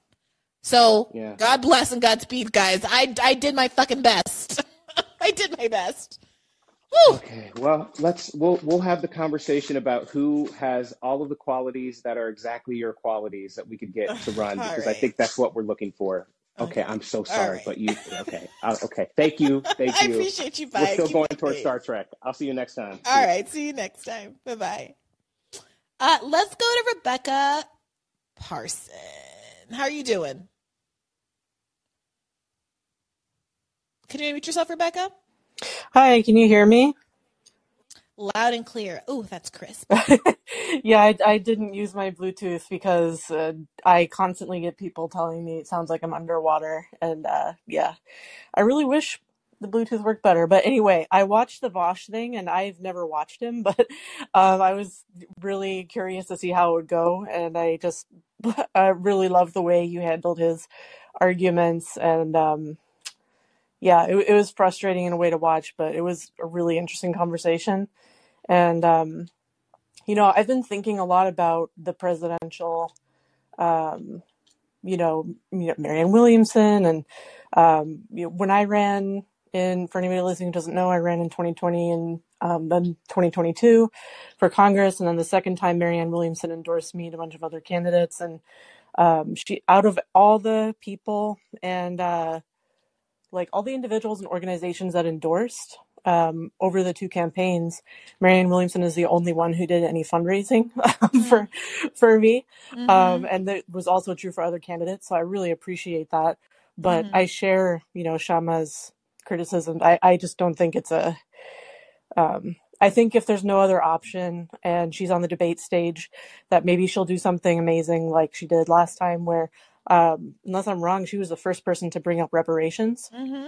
And then all of them, all the rest of them started saying what their position on reparations was. And so if she pulls something like that again, that would be great if there is no other option. But yeah, I would prefer a third party.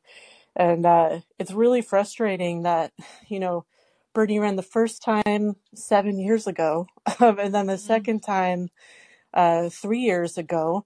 And now we're into the third or beginning of the fourth, I don't even know, year of the pandemic. And we've known for so long, and by we, I mean, the left, we've had all these critiques. We've known we need something else. We know we need leadership. A lot of us, including myself, feel really disappointed in Bernie. And like you, I keep looking and listening to different people thinking, well, this person knows a lot about history. This person has studied like the A to Z, everything of, socialist history. Maybe they have an answer and they never do. Nobody ever does. It's always the same. It's always just like, it's hopeless, or we just need to organize, or, but there's never, I've even got to the point of, I'll just DM people whose podcasts I listen to and they're like, well, what do you think? I mean, who's the, like, where's the potential for a vanguard party? Is there any organization you think could be it? And it's always just like, no, I don't know. Nobody could do it. It's impossible. The vanguard party won't work in the United States. And actually I asked the person who said that was extremely knowledgeable about history. And I was like, why wouldn't it work in the United States? And the answer was basically just American exceptionalism.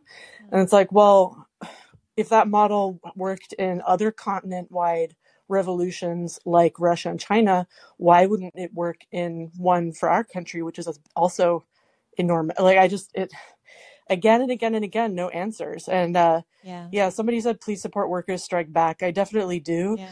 And after I lost the second time, I thought, what could I do with, my donor list, email list? And I put up a poll on Twitter and I sent out a question to my email list and, what issue do you think the left should be focusing on right now? And it was overwhelmingly labor. And so I decided to start I've been fundraising. It's been slow going, but I've raised about 5,000 so far for a national strike fund. And I'm deliberately only going to, it's specifically for workers that are striking or organizing outside of the unions that have sold out to the Democratic Party.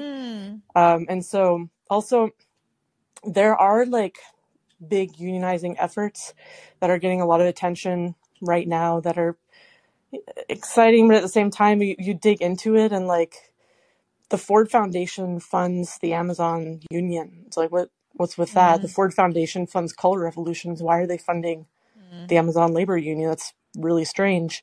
But I've found like other little pods of people around the country organizing and reaching out. But it is still just starting. But it is like very kind of would mesh with what Workers Strike Back, wants to do. And that's what I think the answer is right now is like getting away from leftists, because we're never going to convince people. Like, we're just never going to convince Vosh, and like, I actually, I have a friend, locally here where I am who came up with this amazing co-op plan.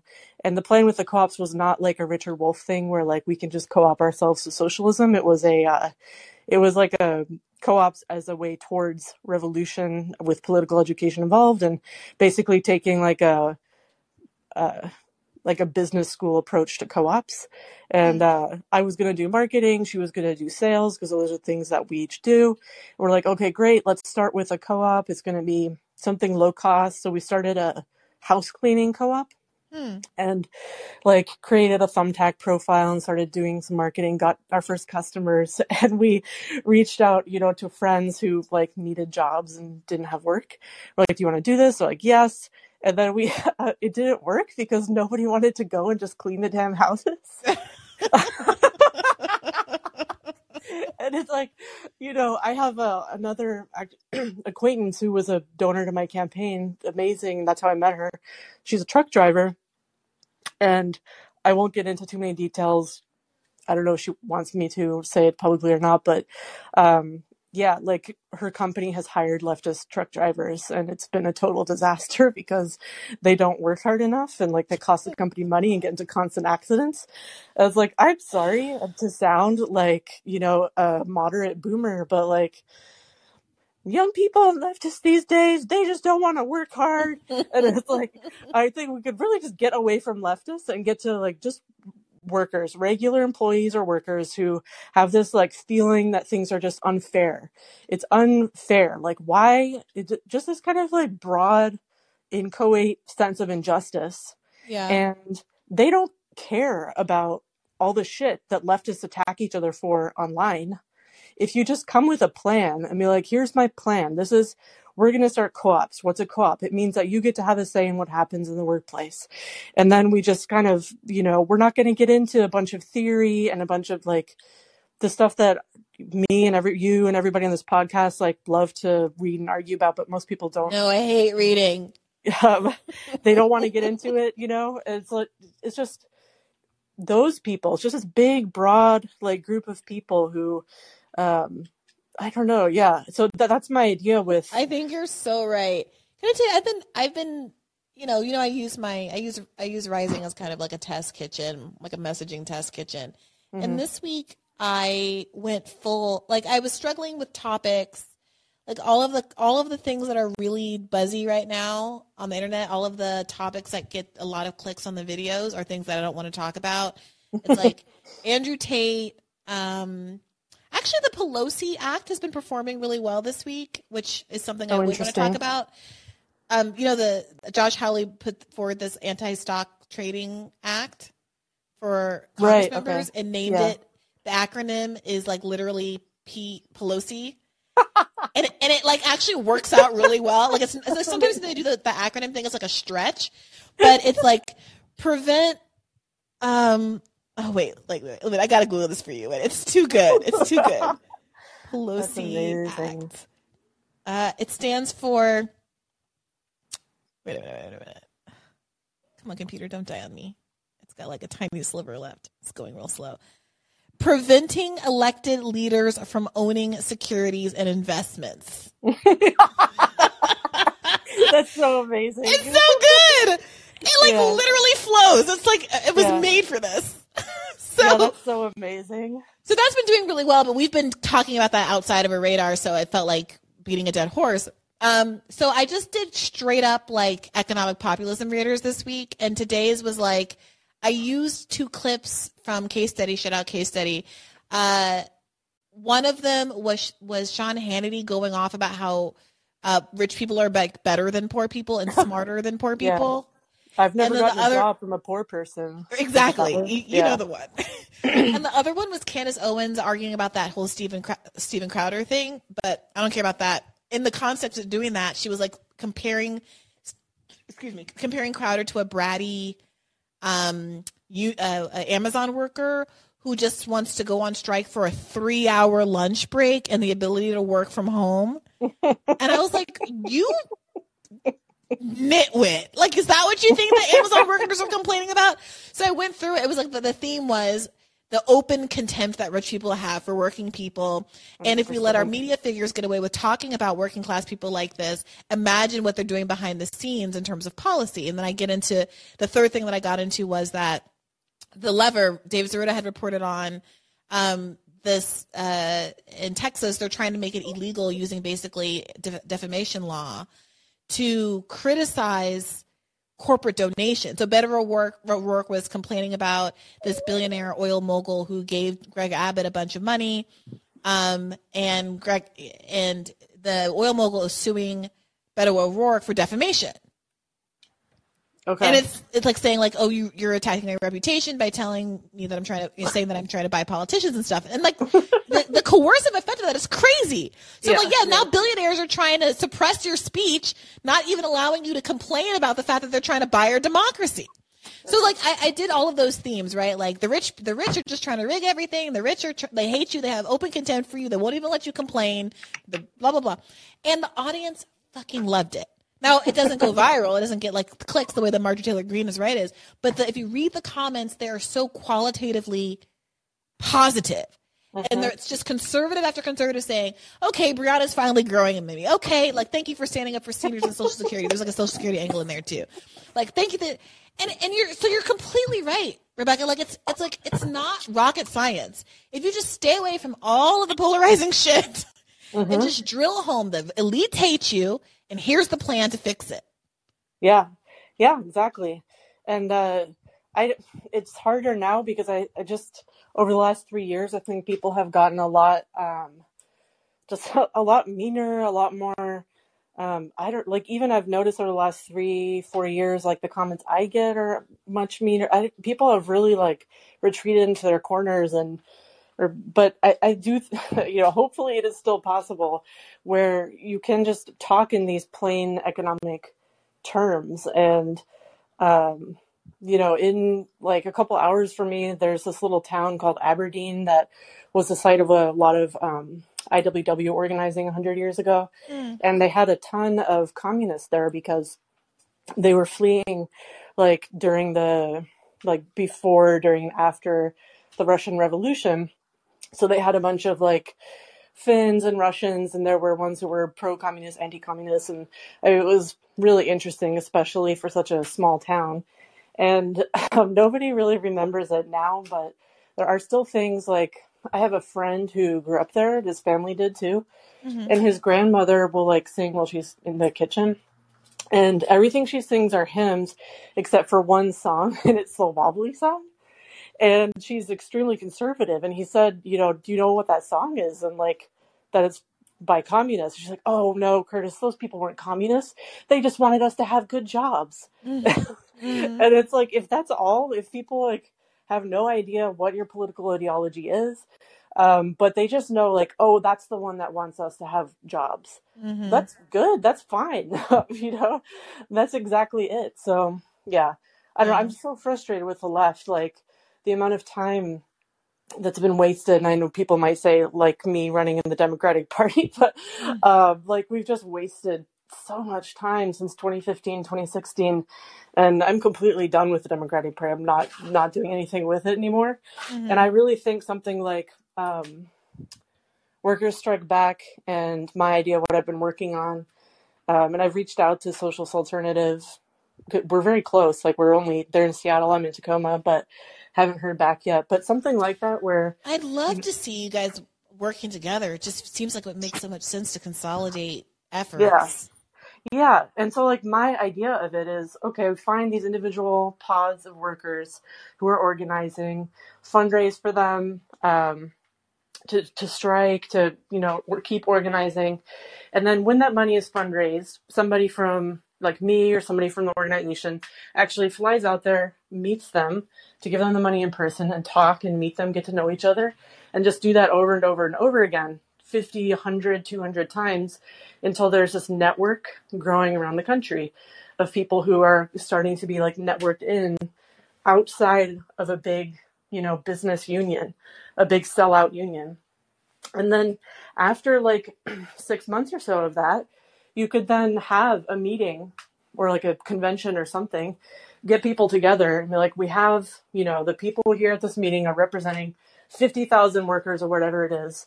Why don't we talk and decide on something, do we want to talk about the 2024 election, or do we want to do this, or do we want to like everybody in the Florida region, convenes and does a direct action, but we start to like that power in numbers, and it could go in like unionizing, it could go in an electoral direction. But yeah, that's the kind of thing that I think we should be doing right now. Cause like, I'm just, very, very frustrated with the left right now.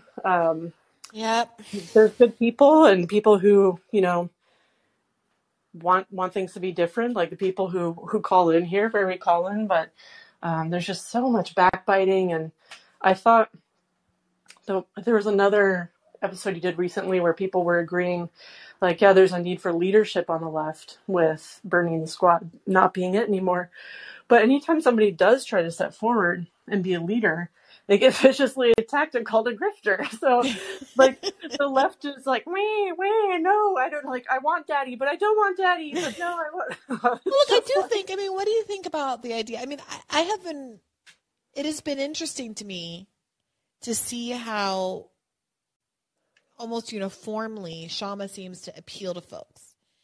And she has, obviously the, kind of the establishment left media largely ignores her, and I'm sure there are people in DSA who aren't fans of her and have accused her of entryism and all of that. Unfortunately, I hear from them, but yeah, I like her.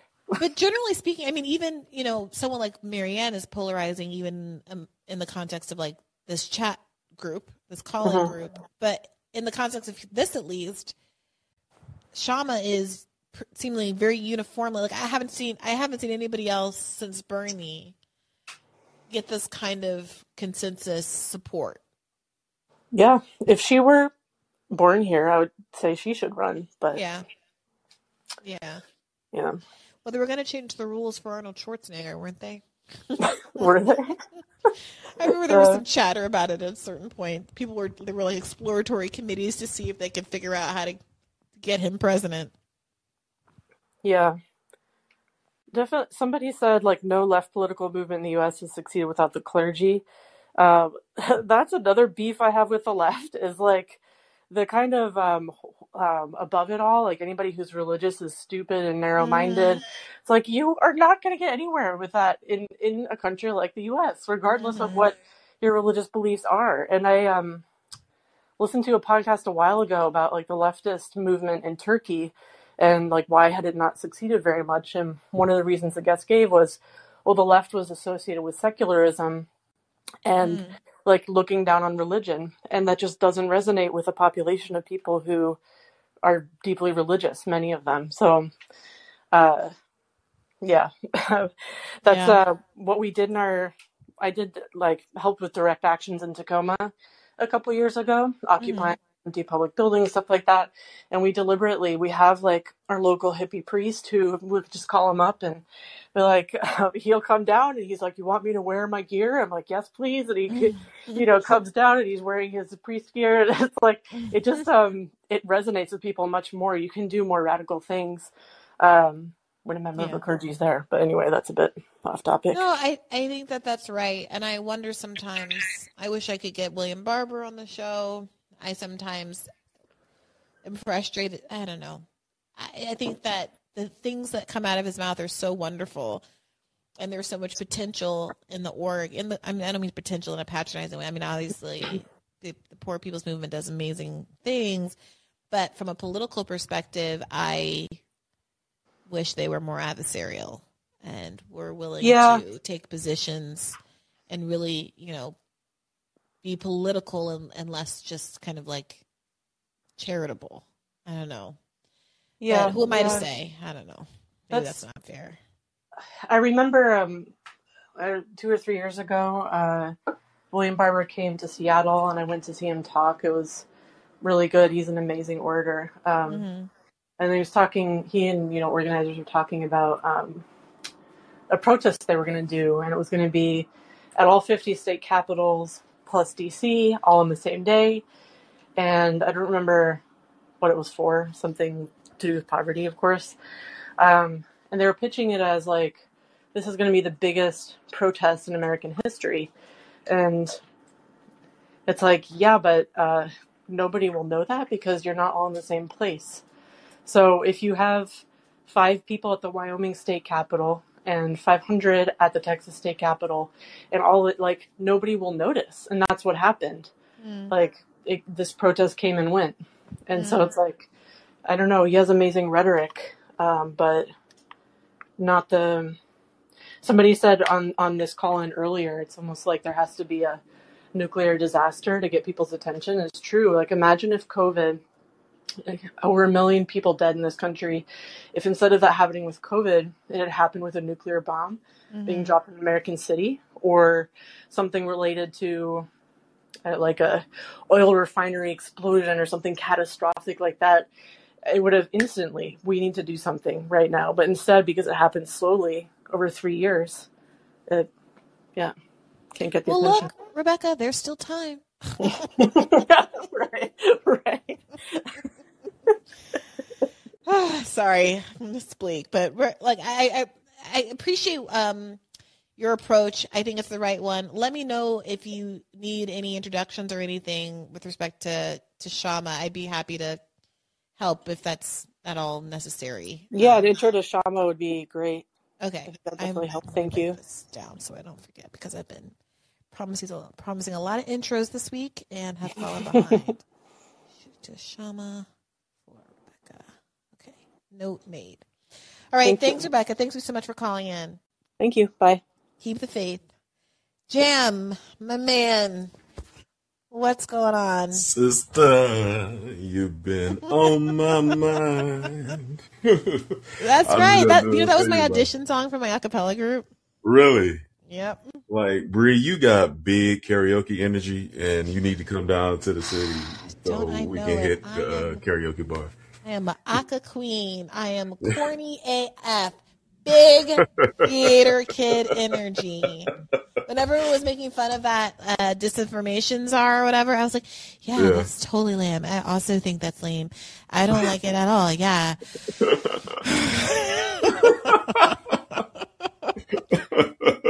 That's not a bop. Oh my God. You was feeling it. I was like, you know that Jay-Z meme where he's like nodding his head to the side with those big goofy glasses on? Oh my God. Don't tell anybody. Oh my Just God. between us. Hilarious. Oh man, but like, Well, what's on your mind tonight, Jim? oh, like you like real shit. Like you've been on my mind like this past like these 2 episodes like being good. I especially with the first one with the week with Shama and everybody. Like I don't get all the shit about like Marianne. Like I don't. It's so like just going over like my fucking head. Like I don't get all the like this pushback because like look guys look she's like if she's running like she's running like they're like that's just the reality, you know, like that. Yeah, that we're in. she's the one that said she might run. Like I didn't run her. Like I didn't choose her. I didn't run her. I don't. People are like, well, don't you care about this? I'm like, yeah. Like I all of the things that you think are bad about her takes, I probably agree with. But like, don't act like I didn't pick her. Yeah, but she wants to run, and I think it's a net positive. That's it. Yeah, like it's like like this the person that's running, like you got a choice to like to vote for the person now. Like that's just it, and you come up with that, you know, like for your fucking self. You know, I don't get like the overall, you know, like pushback from it, and like I feel like what the left should be like focusing on and like thinking is like, no matter who, we should like disassociate with personality in politics, especially like for like president. We should have. The left should build up for ourselves to make our system and our plan for it. No matter who the fuck runs, no matter who the president, whether it be a Democrat or a Republican, we have an agenda. We have a way to push them to our goals. So it doesn't matter like who's like for the right, like the evangelists, like the evangelists, like Christians and everything. They don't really give a fuck at the end of the day who becomes like the nominee. They know that they're going to push them like for their abortion shit. You know, like it doesn't matter. Their game plan is like the same, no matter who's like ascends like to that throne. Like they can't, whoever ascends like to the throne of the Republican Party can't be successful without them. So like they have their game plan for whoever is the most viable. We're pushing them like in this way, but we seem like we're afraid to like, you know, swing our power around in that way. You know, so we're like, it doesn't fucking matter. You know, like at the end of the day, like she's running, she's just fucking running. Don't vote if you don't want to vote for her. Like people are acting like I'm her campaign manager. Like I'm not God. I didn't like pick out of a vessel of perfect, wonderful, beautiful candidates and say, oh, I'm going to ignore all these other ones and go for Marianne. I'm like, no. But look, I also don't want to. There's a way. Like I'm trying to figure this out because I think that people have legitimate concerns. I also think that people have legitimate concerns about Bernie, by the way. Yeah. And I think that people have legitimate concerns about any number of candidates, and it's difficult because there's a way that it seems impossible to really validate those concerns without seeming like you're dismissing them. At the same time that you don't end up doing something that feels akin to shrinking the sum total of someone and their value down to their worst take. And I don't know how to negotiate that because like, I do think that there's a lot that is substantively valuable and affirmatively positive about Marianne. And I feel like I can't say that without someone telling me, well, you're just throwing Palestinian rights under the bus. No, I agree with you about those critiques. I also think she's good on a bunch of other issues.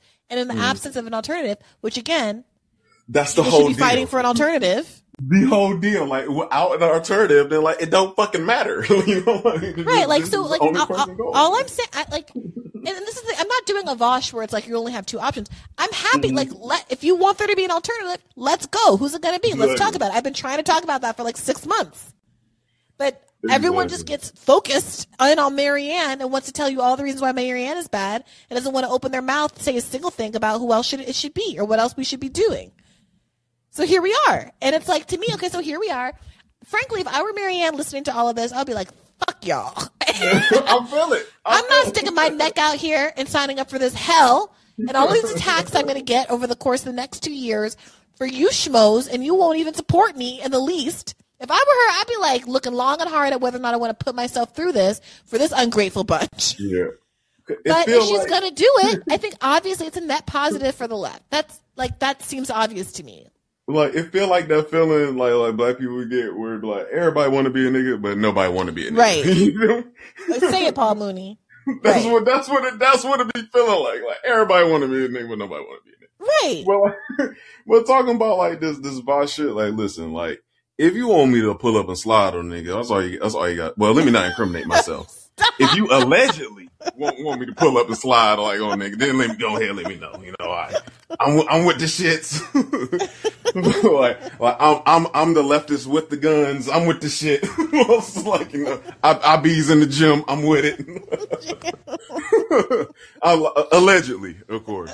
Allegedly, yes. Allegedly. Yes. Like puffery. Well, the shit, like one of the problems I got with Bosch is like one of the big problems I got with a lot of like mainstream, well, not, I don't want to say, mainstream and like bigger, like, commentators and stuff. One of the reasons I don't really watch a lot of like straight commentators is because I hate so much when people like talk about an issue or talk about a thing, and then they haven't like watched it or haven't consumed the thing that they're talking about. It makes me crazy. This shit, it's so fucking infuriating. Like, your whole I used job to watch, is to watch content and talk oh my about God, like that's the only fucking thing. Like I used to watch like The View because of Whoopi Goldberg. Like Whoopi Goldberg always gonna be like a personal, like, a hero to me and everything. So you don't have to apologize for it. Whoopi Goldberg is I'm just saying, my favorite film and an ego winner and a real talent when she's not defending Mel Gibson. Like, listen, like it's like two celebrities in this world where I know I'm going to like break down, like crying and be like an emotional wreck. And that's going to be Whoopi Goldberg and LeVar Burton. If I ever meet them in person, like it's just going to be fucking over. I'm not going to be able. You're like, you know, Troy like, from Community. Oh my! Like I felt that episode so deeply. I felt that so much. Like, I was laughing because I met a certain amount, like some like celebrities before. Like it's just been like cool. I've been like smiling and shit, but it'd be cool. But if LeVar Burton like says like hello jam, it's it. Like I'm done. Like, you know, put that on my tombstone. Like, you know. Well, I hate that so much. People like. First off, to me, I feel like it's disrespectful, like, to your audience for you not to like to try to like commentate on something like that you don't really like know what the fuck you know like you're talking about. Mm-hmm. You know, and like he openly admitted it during like the episode and didn't see any problem with it. And it's one thing to like not watch it and kind of have a casual opinion. That's not good. Mm-hmm. But it's like okay, but to be like, oh my God, this person should burn in hell with a fire of 1,000 suns, and you haven't even watched the content. Like I was surprised that you did the episode, like, that you did it with him. I commend you for it. Like I always, I bring this up to you. Like I'm glad that you're willing, you know, like to get into the weeds, really suss out stuff to show, you know, like to really like show audiences, you know, like real good faith, you know, like conversations and like open them up. You know, like to like what the left actually like is, and just like good faith like arguments and everything. You know, like I've said like to you like before, like people can suss out like the bullshit once they see it being confronted with truth. You know, and like I said, always commend you and appreciate you for doing that. But at the same breath, you know, allegedly, if you're feeling that way, just you're too much. LOL. Well, I really do appreciate you, Jam. It's all love, man. I see the QQing, and I gotta get to the bed too. And my foot finally better, so I'm back in the gym. Happy about that. Okay, yeah, I still gotta go after this. I should probably cut myself off and stop sipping this. I pour myself a tiny little glass of whiskey. I always measure my pours. So like one little serving, and it looks huge right now because my ice melted and I put a ton of ice in it. Mm-hmm. And I was going to try to finish it real quick before I went on my run, and now you're reminding me that I should just cut myself off right now. I'm cutting myself off. If you get a chance, if you're not on this episode or the next one, it's like related to the topic, we were talking about like abolishing like the police, and like abolishing like the FBI. Andrew, he might still be like in the chat, has really good like info on like how like one like a political party in Mexico like end up abolishing one like some like their federal police, and I really like listening like to Andrew too, because he got a lot like on in the ground. Andrew, who's like, third from the front. I don't know like his picture on here. I believe it's changed, but I know saying well, Andrew like, third from the front is gonna get gotten to because he's third from the front. Yeah. I just want to bring that up to you. But have a good night. Keep the faith as always. Thank you. You too, Jim. Keep the faith. Always. Now, who was I about to call on before I started scrolling around? I had someone in mind. Okay, let's go with Mason. What's on your mind tonight, Mason? Hey, Bree. Hey, Mason. What's on your mind tonight? Oh, I'm just thinking about that shitstorm that we saw on RBN today. I really don't have a lot of words, but I also have a lot of words. So I don't know. I don't even know where to start on it. I just think there are some valid criticisms of Marianne. I want to like preface this by saying I have no intention in voting for Joe Biden. I will not vote for Joe Biden. It's the first time I'm ever going to be able to vote, and I will not be voting for Joe Biden. I do not care what the scenario is. But I think it's kind of like stupid to leave the primary uncontested too. And I think doing that with somebody who has expressed at least an openness to running third party afterwards. I mean, I understand the criticism. I do. And I was hoping for like a reasonable discussion, but what we saw was not that, you know? And like even Nick, who at the end said he was embarrassed at how the other people behaved, he went into it, and at the end he even said, I got the sound bites I wanted. And that really goes to show what the intentions of that interview were. And I feel bad for Sabby because what she had to sit through, and even she at the end was like, that was embarrassing. Yeah, I only caught the tail end. So, because I was watching my own stream. Sorry. I was watching my own live play. So, I only caught the end, and so I'm not entirely sure. It seemed like she had before that given some answers that were not maybe great, but I mostly just saw the fight at the end, and I saw some of the tweeting afterward, in the optics of advertising subscribers being up as and kind of celebrating that was a win. Feels a little also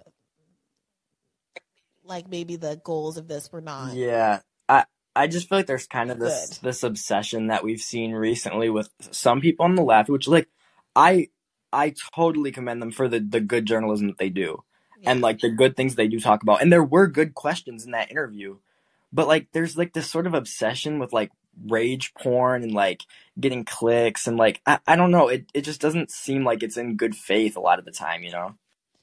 Yeah, I mean, look, even when I disagree with people, I'm rooting for them. You know, like when I have someone like, let's say, Jim Zogby on, I am not hoping that they answer my questions in a way that makes me angry. I'm not hoping that they give me answers that like prove they're a fraud. When I get into fights with people on the podcast, like I got into it with Jim Zogby, like I obviously got into it with Joe Cicerone, I'm hoping that they're going to agree with me. I'm hoping that I'm going to ask them questions and they're going to give me satisfactory answers, and that we can all just learn from whatever they know. Like we're just getting knowledge out of them. I'm not coming into it, even someone like Ryan Graham or someone who I've had a specific disagreement with, like the hope is to resolve the thing and to get on the same page. Not to own them, even Vosh. Like, I wanted us to come out of this agreeing that it would be good for the left to exploit opportunities like the Marjorie Taylor Greene moment to at least put forward some legislation that could help distinguish who the Democratic Party is as compared to Republicans, and that we have an identity that's more than just not Republicans, and that we can put forward things that are genuinely populist and interesting and anti-elite. But, like, I don't like the idea of bringing someone on just to own them. or just to prove that you were right about what you thought about them.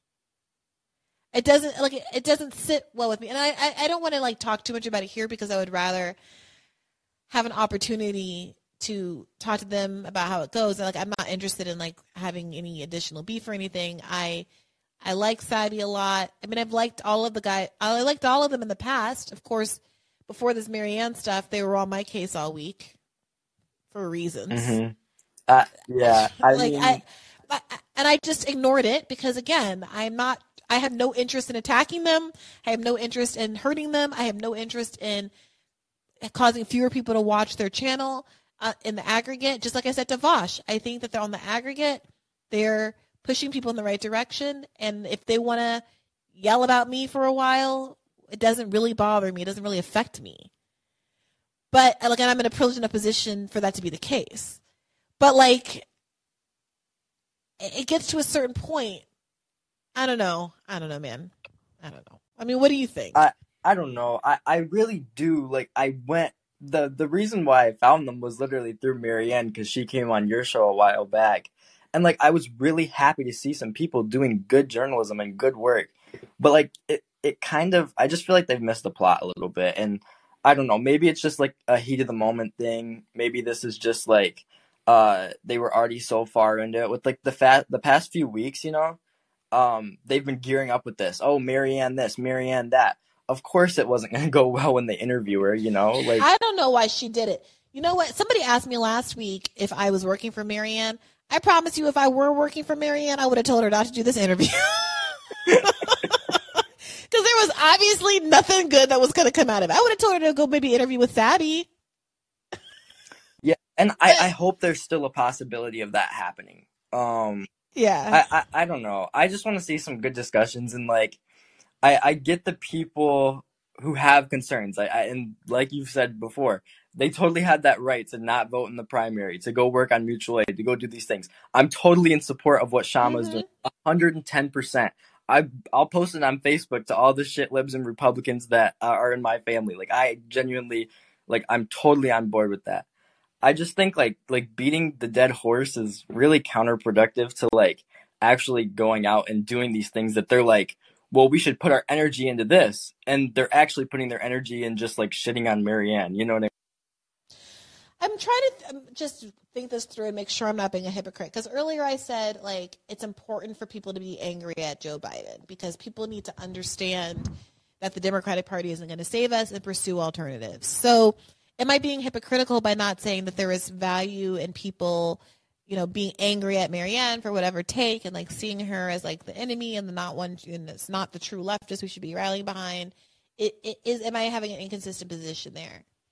And I think for me, the difference is like that I'm not advocating for anyone to vote in any way or to give money or anything like that.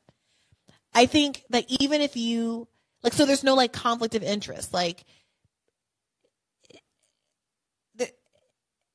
it's not like funneling people back in the Democratic Party. It's not telling them to use their resources and time there. It's a primary context, not a general election context, which seems to me to make such a big difference.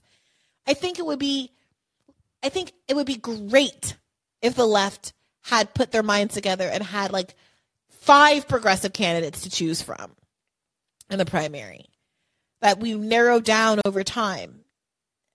But like, I'm really struggling to see how the left is benefited by having this level of vitriol and focus on Marianne Williamson. Yeah, like I feel like, I don't know. I'm opposed to Joe Biden as a president, and opposition in the primary is still opposition, like in general. And then there's also like the idea that like strategically showing that there's a divide in his own party, like that's a strategy thing too. And I think like, I don't know. I just feel like people are taking this as like more than it is. You know what I mean? Like, it's like this big issue, this big thing. And like, all it really does is pisses people off and gets clicks. And like, I really do like want to reiterate that like, there are a lot of great ideas out there. I want to see people running ballot initiatives. I want to see people working on the local level. I just think this is part of it, you know, like this is just another thing. And if Marianne goes and ends up endorsing Biden, then the joke's on me, and I'll say that, because at the end of the day, if that were to happen, which Did I they don't ask her about that, by the way? Because that would have been a really good line of questioning. They did a little bit, but I don't know. The conversation was kind of weird because they spent several minutes just like crapping on the fact that she's kind of like, they were like, you like Bernie still, and like it was kind of weird because like I don't see how that discussion is productive. And she was literally like, for most of that thing, she was like, I understand where you're coming from, like I really do. And I think her and Sabby were the only two people that went into that interview with a willingness to have a discussion, you know? Yeah. And yeah, I don't know. I just feel like it was really disappointing because I was hoping for a good conversation.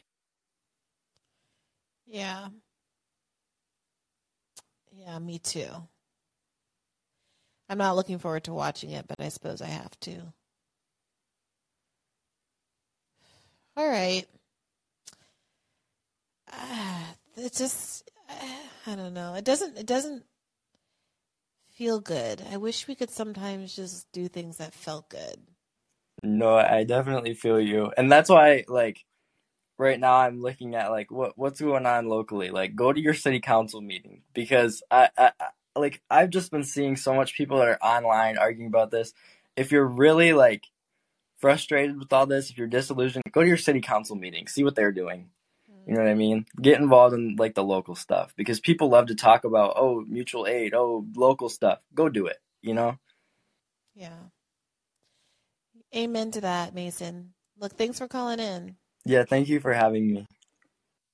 Keep the faith.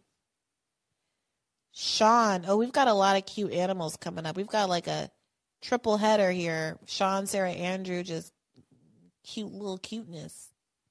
Well, thank you. I try. Well, I just want to put out there that I am a first-time caller, so I'm definitely excited and definitely nervous at the same time. Thank you. I've been really slow on the soundboard tonight. My apologies. Well, thank you. I did get a brief introduction from my partner, who's also listening on the first row as well. He's called a couple times, so I did have a little kind of like showcase. Is your partner this other dog? No, he's Tyler, and with the. Oh, hi Tyler. So sorry, you leading me to drag you into this. No, he's listening. He's right next to me too. Oh, that's so funny. we're like that family. We believe that the family that listens to Bat Faith together stays together. Wait, so you guys are like side by side in the same room, both logged in and calling in on two separate phones? I feel judged and seen, but yes. That is hilarious. Okay, MVP goes to Sean and Tyler. That's adorable. Yes, and we try to get our mom to listen in whenever she comes visit. So, and we make her watch Bat Faith on YouTube too. So. Oh my God, that's too funny. You guys are all stars. Well, thank you.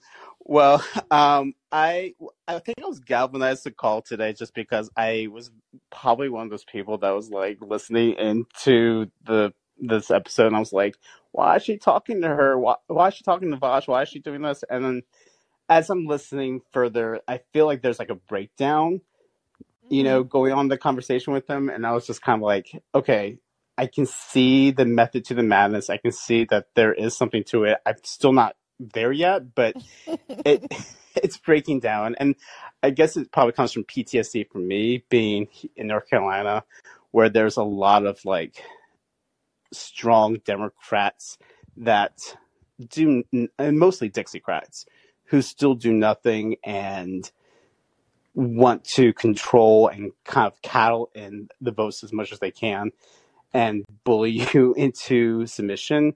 And so that's probably why I'm like, there's no point to this, because I've been through this 100 million times, but I still have to learn to break away from that type of mentality where it's like, no, you do need to engage. If someone's willing to have a conversation with you, it's worth something.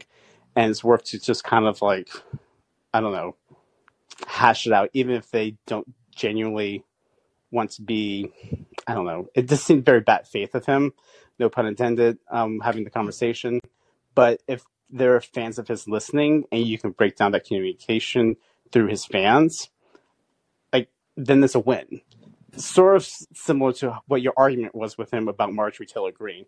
It wasn't necessarily about Marjorie Taylor Greene, but a broader 100%. audience 100%. that you can just grab a hold onto and just like break down her argument and break down her support at the same time, with people who you can just capture instantaneously just by saying, yeah, you're right, and here's how you can do it. Yep. And let me tell you, it works. After I debated Charlie Kirk, I'm not saying that 90% or even 95% of people were with, like, I'm saying, like, it's small percentages. Maybe 2, 3, 4, 5% of his audience were like this, but there were enough comments that said, I don't even like Brianna, but I respect that she was here. I don't even like Brianna, but she made some good points. I don't even like Brianna, but I'm going to listen to this podcast and see if I understand her better. And it's the same after I talk to Cenk. It's the same after I talk to Sam. It's the same, like, every single time I'm in one of these contexts, I feel my reach and my audience grow, and the number of people who are open to what I have to say grows. And that's a net benefit. Coleman Hughes, Andrew Sullivan, like, these things matter. And having reputation as someone who isn't afraid to defend their beliefs is big. It's important. It's also good practice for me. It's good, I think, modeling for how these things can go. And I think substantively, and I think we'll see more of this in the second half, we do, like, break through and understand each other in these moments that I think are really useful. Right. And also, I would say it also helps viewers like me have that kind of conversation with people that I engage outside of, my little sphere. It kind of encourages me and gives me like a blueprint on how to have a conversation with other people who, are going to come at this sideways or with bad faith, or just assume that I am not. I don't know. I still have PTSD because I live in North Carolina and I am a third party voter. Yeah. So did you vote for Matthew Ho? For Matthew Ho, no, I actually voted for Sherry because I did not vote. I don't know. Did we have a reason why we didn't vote for her? I know we both voted for Sherry. Sherry? He did. We did. But for both the presidential elections, we voted third party. So. Okay. We don't know if you saw her commercials, but Sherry's commercials were so pitiful, we felt bad not voting for her. Oh, God. Okay, I don't know much about... It wasn't good. It wasn't. Okay. But... Well, yeah, go ahead. No, go ahead. You go ahead. I don't know. I have some good to say. And I was just going to say that I had a friend from my acapella group, actually, who is from North Carolina. And we haven't spoken since 2020 2016, because we were at a mutual friend from our acapella group's apartment and having, a little cocktail snack party. And the election had just happened. It was probably February of 2017, actually, or just before the inauguration, maybe. And Trump was heavy on everybody's minds. It was new. People were very upset about it. And I was not a political figure. I was just a lawyer minding my own business. But I had my thoughts, feelings, and opinions, and was living heavy on Twitter. And I said something about how, there were a lot of reasons people voted for Trump. And they weren't having it. She was very upset with me. Just for context, everybody else was white. Okay. Mm-hmm. She starts going in about how Trump is going to be harmful to all of these marginalized groups, And it became really clear to me. She got very upset, started crying, and left. And her husband also started shouting at me and stormed off. And what I realized was that she was, I think, more defensive because she came from a rural community in North Carolina and felt the need to distance herself from the people that I was able to be more kind of open and empathetic toward, because I had this like natural distance between me and a Trump voter. Nobody was going to think I was identifying with a Trump voter. I'm a black woman. There was all of this stuff that made me, I think, better positioned to be more introspective and open about what the various motives were, whereas she felt this kind of like draw and quarter the wagons against the threat that she has lived so close to her entire life. And I have a lot of empathy for where she was coming from emotionally, even though I was kind of irritated in the moment. And I hope one day we can reconnect, because boy, oh boy, does she have the voice of the angel. And she auditioned with Alita Adams' Get Here, which I couldn't believe it. This short little strawberry blonde white girl comes in with this powerful voice singing Get Here by Alita Adams. Are you kidding me? Blew my mind. Anyway, I'm just saying I understand where you're coming from. It's hard down there. It's hard out here. It is. And a lot of the like Dixiecrats here who are like blue no matter who came from very rural areas here in North Carolina that I did not. I grew up in D.C., then moved here at a like middle school, high schoolish age. And then we kind of like fell into politics here. Like my mom worked for a state office here, and the politics was just awful. But I just noticed, like, as I got older, a lot of people who came from out of town were very adamant trying to like hide their rural upbringing. They changed their accents. They got rid of any southern accents. They got the biggest cars, the biggest houses, and they made sure that their political views were their identifying marker. And similar to like as a person of color, I'm just kind of like, I don't need to have people worry about me necessarily like that. Kind of like I kind of see that with people of color who want to be Republican or vote conservative. They want to make sure that, hey, I want you to see that I am not, I'm a free thinker. I can think independently outside of my race type of thing. The same is true for the Democrats. When I see, someone that's very, very Caucasian and came from a community that looked just like them, things very similarly, and they want to be different. And I understand that. Like, it's a real thing. And you want to kind of go beyond that. But at some point when the conversation is just so, I don't know, help me think of a word. And you're superficial? Superficial. It's lacks of substance, lacks critical thinking. You just become stalemate.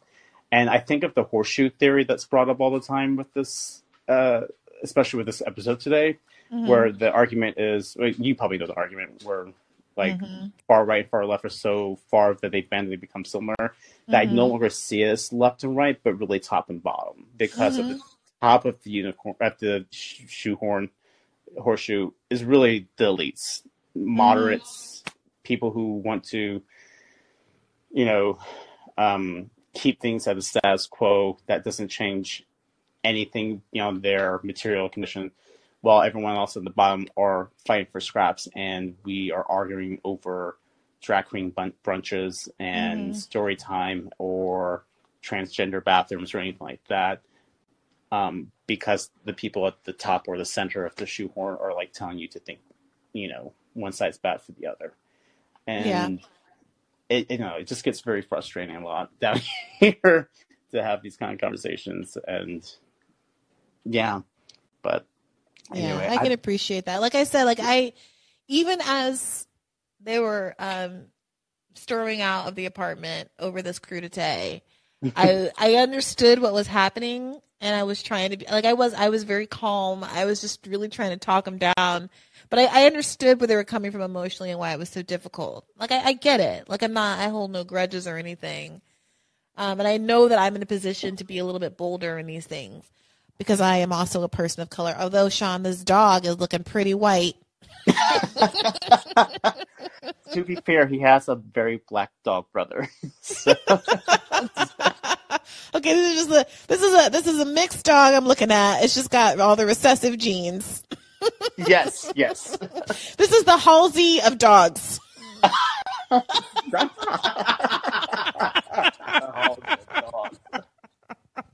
I don't know if Zeus will appreciate that, but I don't know. He's sleeping in the hall, so he may not care. All right. Okay, let me go before I get myself into more trouble. It's been nice talking to you both. It was great chatting with you as well. And we go to DC all the time, so we would love to just like randomly run into you one day. Oh, holler. We should do like events. Like we should have like mixers or something. We live in a society. Ooh. Yeah, I love that. We can, like, I don't know. We're Star Trek geeks too, so we can watch an episode a day. So we can. Oh my god. Okay, we need to. What we need to do is really coalesce around a convention, but I don't know if you guys are ready for that. It's been my mission to do one. I literally save money, and then something financially tragic happens, and I can't go to the Las Vegas convention every single year. Oh, I've never been to Vegas. I also dream of Vegas, but I went to one in DC. It was like a Comic-Con last year, and William Shatner was there. And I was the last person at the front of the line before they told him to rap. And he very clearly wanted to talk to me because I was wearing my, what do you call it? Mirror Universe Uhura outfit. And, he's a little bit of a lech. So I could see him eyeing me from the stage. And he was like wanting to say something inappropriate to me so badly. I like live tweeted it. He said so much crazy shit. It was amazing. Love William Shatner. Completely unhinged. You got to go. We got to figure it out. Okay, I'm gonna push on. So nice talking to you guys. Keep the faith. Great. Keep the faith. Bye, Bree. Bye. Okay, let's go to Gregory. How you doing, Gregory? Mute. Hello. Hi, Brianna. Oh my God, this first time caller as well. Whoop whoop. Oh my God. Oh. How are you doing? What's on your mind?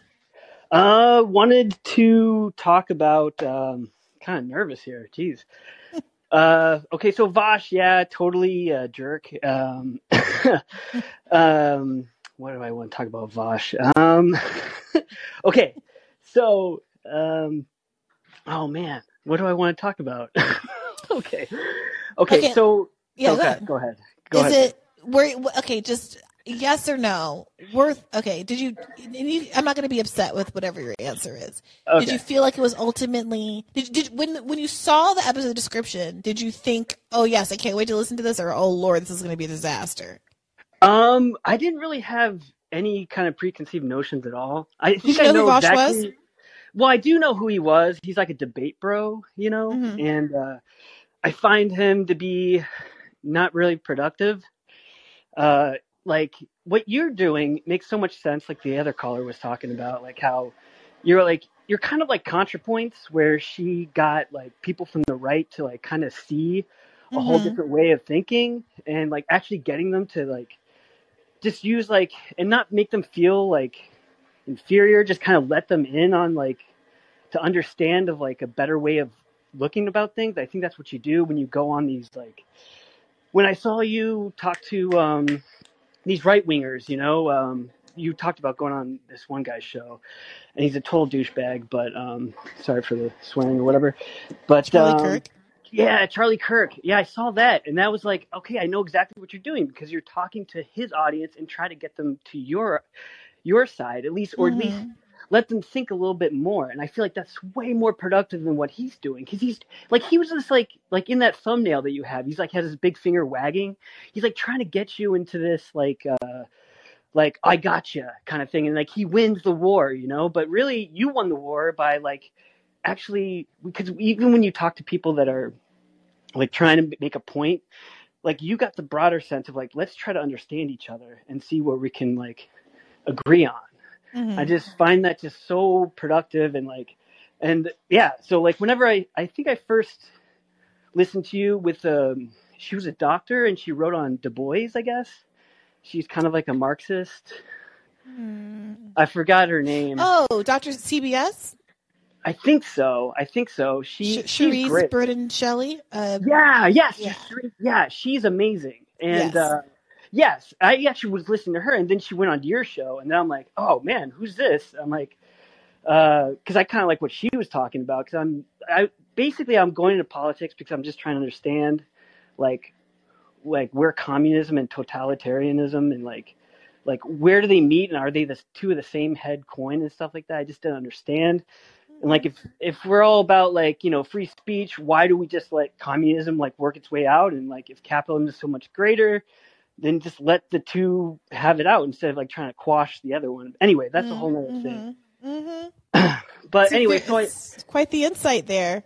Yeah, When Nick came on Rising and got into that disagreement with Robbie about communism, socialism, I thought that was an interesting point that got raised, which is if it's really so superior, why are you doing all of this world building and imperialism to try to make sure that communism can't exist anywhere in the world? Why is communism anywhere a threat to democracy everywhere or whatever? Yeah, exactly. And just like you being on Rising too, like Robbie, like he seems like so like right before you even got on there, like Robbie was just a total libertarian, but like you guys warmed up to each other, and I see him being more reasonable towards you, towards like your ideologies, I think. And you're not trying to force him or anything like that, but yeah, I really see it growing into something kind of special, actually. But I don't know.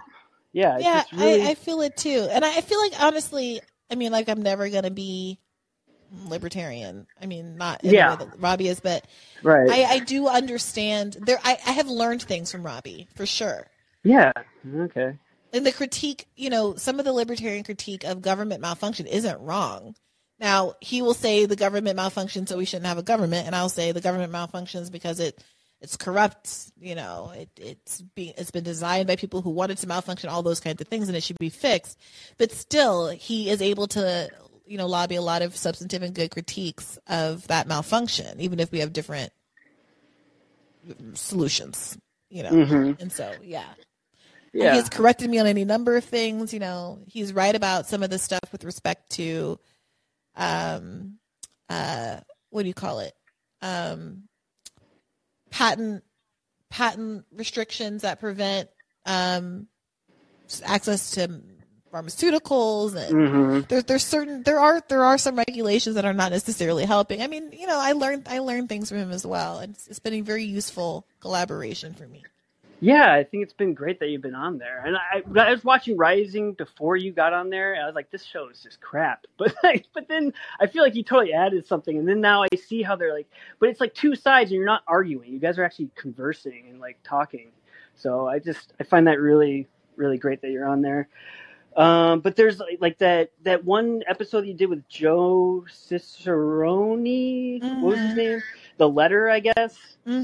Like that one part where you just blew his mind about like, I didn't care about Ukrainians, like, you know, like, but like, okay. I'm not saying that.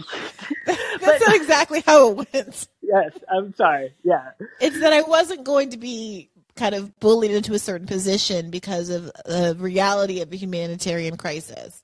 The question is, given that there are so many humanitarian crises around the world, why are we committing militarily to this one?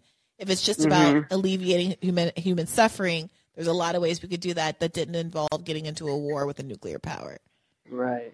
Yeah, and that's such an old trope, and I'm just so glad that you blew his mind on that. Just because I was like, yeah, like we're American imperialism, like we are just we kind of like use like women's rights in Afghanistan to like just like, oh, we're gonna liberate them and stuff, but like we're just using it as a cultural, like it's just. And it's just sick. It's just sick how we do that. And like, we think we're like here to like solve everyone's problems, and we're just there only out of our own self-interest, you know? And, but the thing is, like, I agree on all these things that you talk about, but like, I'm still trying to understand why we're in Ukraine. And there's this guy that I want you, if you could interview him, that'd be amazing. His name's Vlad Vexler. Have you heard of him on YouTube? I don't think so. Okay, so he actually is he kind of considers himself as a philosopher, but he's like this ex-Russian Pat, and he has so much knowledge on Russia. And I hear you and Aaron Mate like talk about like, it's like, you know, Donbass, it's more of a Russian, they should be able to, you know, go back to Russia because that's what they want. And I think that's like another like cheap way of looking at it, and I think there's so much more nuance to it. And if you interview this guy, Vlad Vexler, I'd really appreciate it because it's Vexler, Vexler. Yeah, it's Vlad, VLAD, and then his last name is Vexler, VEXLER. That would be just amazing if you like maybe talk to him and have a comment. I think that would be really, and he's really good at interviews too. Like he's really good to talk to. Because you had that person with Austerity, that book, that one woman interview. Clara, what is this? Quizzing me on the name of every guest right now? That's the thing. Like you keep on interviewing these people that I've been following. I'm just like, oh my God, how'd you? I'm like, you're like in the same mind as I am. But I just want you to get to Vlad Vexler, and I would really appreciate it because you really convey words that I can never convey, and like talk about conversations and get these truths out that I can't get anywhere else. So I just really appreciate if you interviewed him and talk about Ukraine and Russia. And I think it would be really great for the whole community that you listen to. All right. Well, look, thank you for the suggestion, Gregory. I took his name down, and I will follow up as I start searching around, scrounging up guests for next week. Thank you so much. Okay, one more. Listening. Oh, can I do one more? Jared Yates Sexton from Muckrake Podcast. He has a book called Midnight Kingdom: History of Power, and he talks about he just did a show on Future Hindsight, and he basically just wraps everything up of like what's happening. It's like neoliberalism basically, and why it's just like, because it's like everyone's all about the left, like against the right, and like you gotta defend the Democrats. If you don't defend the Democrats, you're on the right, you know. But I mean, he kind of talks about neoliberalism really, and like how both sides are neoliberalism. Kind of one's more authoritarian than the other, but he'd be a great interview too. And that's it. I don't want to waste any more time, so that's it. Yeah, no worries. I got Jared Yates Sexton written down as well. Thank you so much, Gregory. Okay, thank you, Bree. Thank you so much. All right, keep the faith. All right, Sarah, what's on your mind tonight?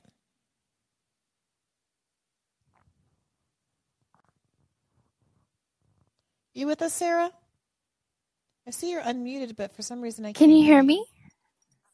There you go. Yay! All right, what's on your mind tonight? Hi, Bree. So good to talk to you. It's good to talk to you too, Sarah. Yeah, the last time I called in was your vegan episode, so it's been a while, but I'm a faithful listener and patron. Well, thank you. Yeah, of course. I got to say, though, I don't know how you do it. You're such a champion. Dealing with all this vile, like I have to take a break. I'm thinking. I would take a break. I also want to take a break. Yeah, I saw your Twitter comment right before you came on for the call-in that you haven't taken a break, and I forget how many episodes you said that you've done, and I was like, oh my God, I don't know how she does it. I did skip one over the holidays. I skipped Good for you. This past Christmas, I didn't do an episode once. But I don't consider that to be a break. It's not like I took a vacation. It's not like I left. You know what I mean? I don't consider that an adequate break either, and I wouldn't blame you if you took one. It's like over the summer, I was in a really bad place, and I actually tried getting ketamine treatments. And I was told to be really careful about what content I was consuming, especially during that period. So, and they were saying like, you know, from everything to like movies, just to everything. So I kind of took like a period, a couple months where I wasn't listening to any political commentary, which I basically just have it on all day. Like I work, I lost my job right after those treatments, but I basically had stuff on all the time, and I was always just listening. And just lately, I don't know, it's like, you know, this interview that you did such a great job. He's such a tool. He's such an asshole. But I do see the benefit of you having that discussion. And I don't know, like maybe personally, I would imagine would feel kind of good just to be able to talk to somebody and challenge them on like, look at all the shit that you said about me, you know, like, and then for him to say he hadn't even listened to half of the, like, the stuff that you created. I don't know, the contrast that you created in that interview. Like, I feel like you're so strategic, and what I really don't see, and I was really upset by the interview with Marianne today. I thought it was, I really like RBN, but I thought it was so embarrassing. I hope they are embarrassed. I think it was. Not that I don't think there are critiques to be made of Marianne. I have a lot. I don't disagree with her on foreign policy and a lot of things, but there was a way to have conducted that interview to have a really interesting conversation, and it was in bad faith. And then I've been seeing the interviews that you've had about, you know, the Black teacher that was murdered and the vial that people comment, and then the child that was killed, and I was like, I need some time away from this mess. Yeah. I don't know. It's been a wild little run. I'm not going to lie. I used to say that I used to feel really guilty about how much I worked, especially when Bad Faith is my only gig. I used to feel like, is this a real job? Do I deserve my salary? I only record 2 shows a week, and then I just have all this downtime. And it took me a long time to realize that all the content I consume is part of the job. And now, especially that I have all of these other things that I do, I realize that I need as much time offline after I do something to recuperate as I was online. So if I do a 3-hour call-in, I don't want to talk to anybody for 3 hours after. If I'm on Rising for 3 hours in the morning, I don't want to talk to anybody. I don't want to see anybody for 3 hours after I leave the Rising studio. If I'm on for 3 hours with Vosh, I don't want to talk to you for 3 hours after I log off. I might need 6 hours after that one, actually. I'm going to be binging television and not being with people. So, like, I had to kind of teach myself to give myself permission to have, like, the emotional recuperation time and to think about it as part of the job, to think of scrolling the internet and reading articles as part of my job, and to not, like, feel bad about it like I was somehow just being lazy all day. But that's, like, it's part of my, that's my own little emotional work. Because, pivoting from being a lawyer, it did feel like, it just felt very different. And the things that I had been doing as procrastination were now work, which is a wonderful gift to be able to do something that you would have been wanting to do anyway, but also can be difficult to, like, turn off and figure out how to.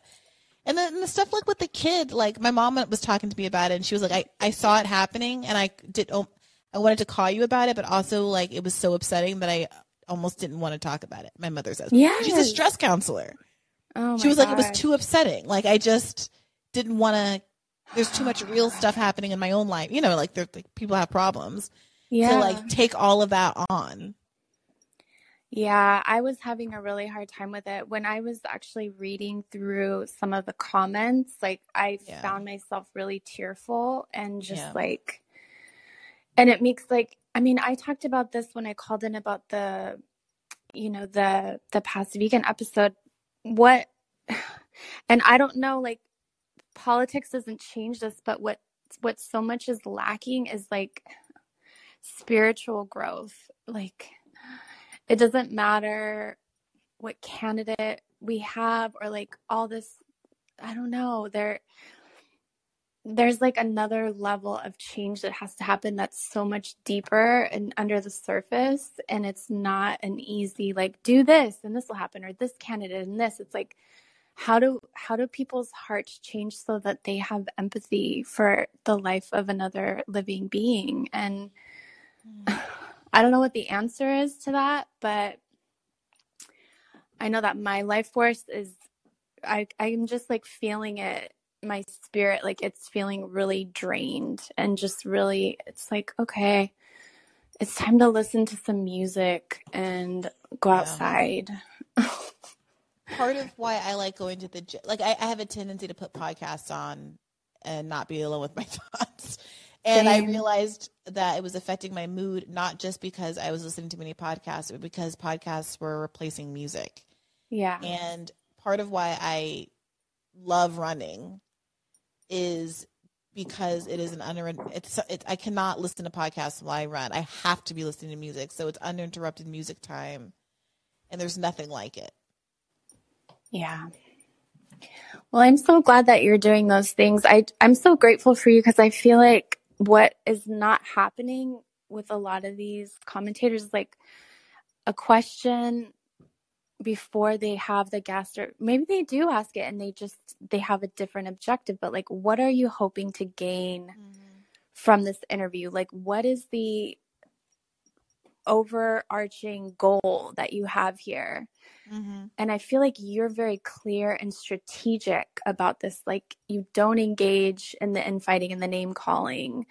Like, if somebody has the same core values as you, you want to be there to support them. Like, when RBN was trashing you, I was like, are you serious? Like, all she's done is support your channel and lift you up. And now you're going to call it, like, I forget what their headline was, but it was so disgusting. And it's like, we're all on this, we're all in the same fight. And, you know, the same with the Marianne thing. It's like, yeah, there's definitely critiques to be made. Like, ask her the tough questions, but the way you go about it is so important, and you're really good at it. You're so good at it. Well, I appreciate that, and I hope everything gets worked out with RBN, because I think they're, you know, valuable contributors to the space, and they work really hard and they do good things. Also, there's many different people at RBN, and they're not all the same, and they didn't all react. They weren't all a part of this interview, and they didn't all react to it the same way. And I also, like, I see the comment about not wanting to tone police them too. And I agree that I saw a little bit of what they were reacting to. Like, I understand why there was frustrations at the end because of things that Marianne was saying. So I'm not trying to heap blame, but I think part of the frustration is that they would have come out clearly looking like on top, like they had kind of come off better in the exchange based on the substance of at least the very tail end of the conversation that I saw, but for how it all ended. And then that kind of shifted away from, I think, what was probably constructive aspects of the interview from what I saw. Yeah. And that's just a shame. I don't know. Like, I get this, you know, don't tone police people, but, you know, I can also have critiques of commentators and agree and disagree with the way they go about doing things, and whatever, it's just my opinion, you know. So, you know, but even during the interview, the comments, I don't know who's in charge of that. I don't know who's in charge of like what comments in the chat to display. But to me, even that was like, oh, they were putting up stuff on the screen that was like insulting. Yeah, it wasn't, the whole tone for me was not one of good faith. And if your objective is to get clicks and trash Marianne, then, you know, that's one way to do things. But I would have liked to really, like, her answer about Israel Palestine, her answer was a 2-state solution, and I would have really liked them to have like some more substantial questioning of like, why is that, you know, and there's other ideas that this solution is going to be the only one that will actually work because of this, that, and the other. Like, there was definitely a way to really get down into, to really pick apart what she was saying, and it just didn't happen. And I saw a little bit of Nick's pushback there at the end on that one, but I felt like it got to a place where it was like, well, I know this many Palestinians who say this, and then Marianne said, well, I know this many Palestinians who said that, and I was like, I don't know what. Where's that going? Stacking up Palestinians, and like, who has the taller column of Palestinians wins this argument? What's happening right now? Stupid. Yeah, I was like, okay, well, this isn't going anywhere. So I don't know. It just honestly, it made me sad because I was like, oh, I really like them. And I want to hear her have to answer these tough questions. Like I have the same questions that they have, and I have the same, we all do, that utter disappointment about what happened to Bernie. And like, so it's not that I don't understand where they're coming from. I feel the same way, but I don't know. Yeah. So anyways, I'm going to take a little breather, but, yeah, it's good to be able to vent a little bit. And I know, like, I'm a coward. Like I go on Twitter and I don't comment on stuff. I don't cause I don't want to I don't want any of this nastiness, spewed towards me. And so, but I don't think that's really, like, going on Twitter. I like think about, did that just benefit my day or my life? Like, it's a tough question. I don't recommend it. Yeah. I do think that my mom says, like, I have the Constitution for it. Like she doesn't like seeing me. Like, she doesn't like to log on. She doesn't like to see me on Twitter. Yeah. But she says if someone has to do it, I do agree that you have the Constitution for it. I was watching Olay. She was part of this whole thing we were doing on Rising about the teacher who was tased to death. Yeah. And she was tweeting a bunch over the last couple of days about all of this negative backlash she's gotten on Twitter. She has a lot of haters who not only disagree with her, like people disagree with me, but respond to her, I think, because she has a much more expressive style, and she gets a lot of, like, particularly misogynoir style comments. Mm-hmm. And how hard that is, and like full on just blatant racist comments. I saw that. That was part of me saying, like, I don't need this. Like, yeah. And I appreciated how vulnerable and honest she was being about what it feels like.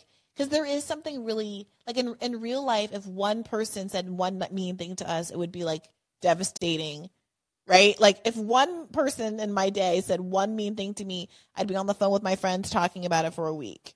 Yeah. But on the internet, you're just kind of expected to take, like, an enormous volume of specific targeted mean stuff. And it's like the psychological effect of all of that, I think, is not really truly very well understood. No, I can't imagine, like, the one, like, screenshot that she posted today. I was like, oh my God, like, I don't know.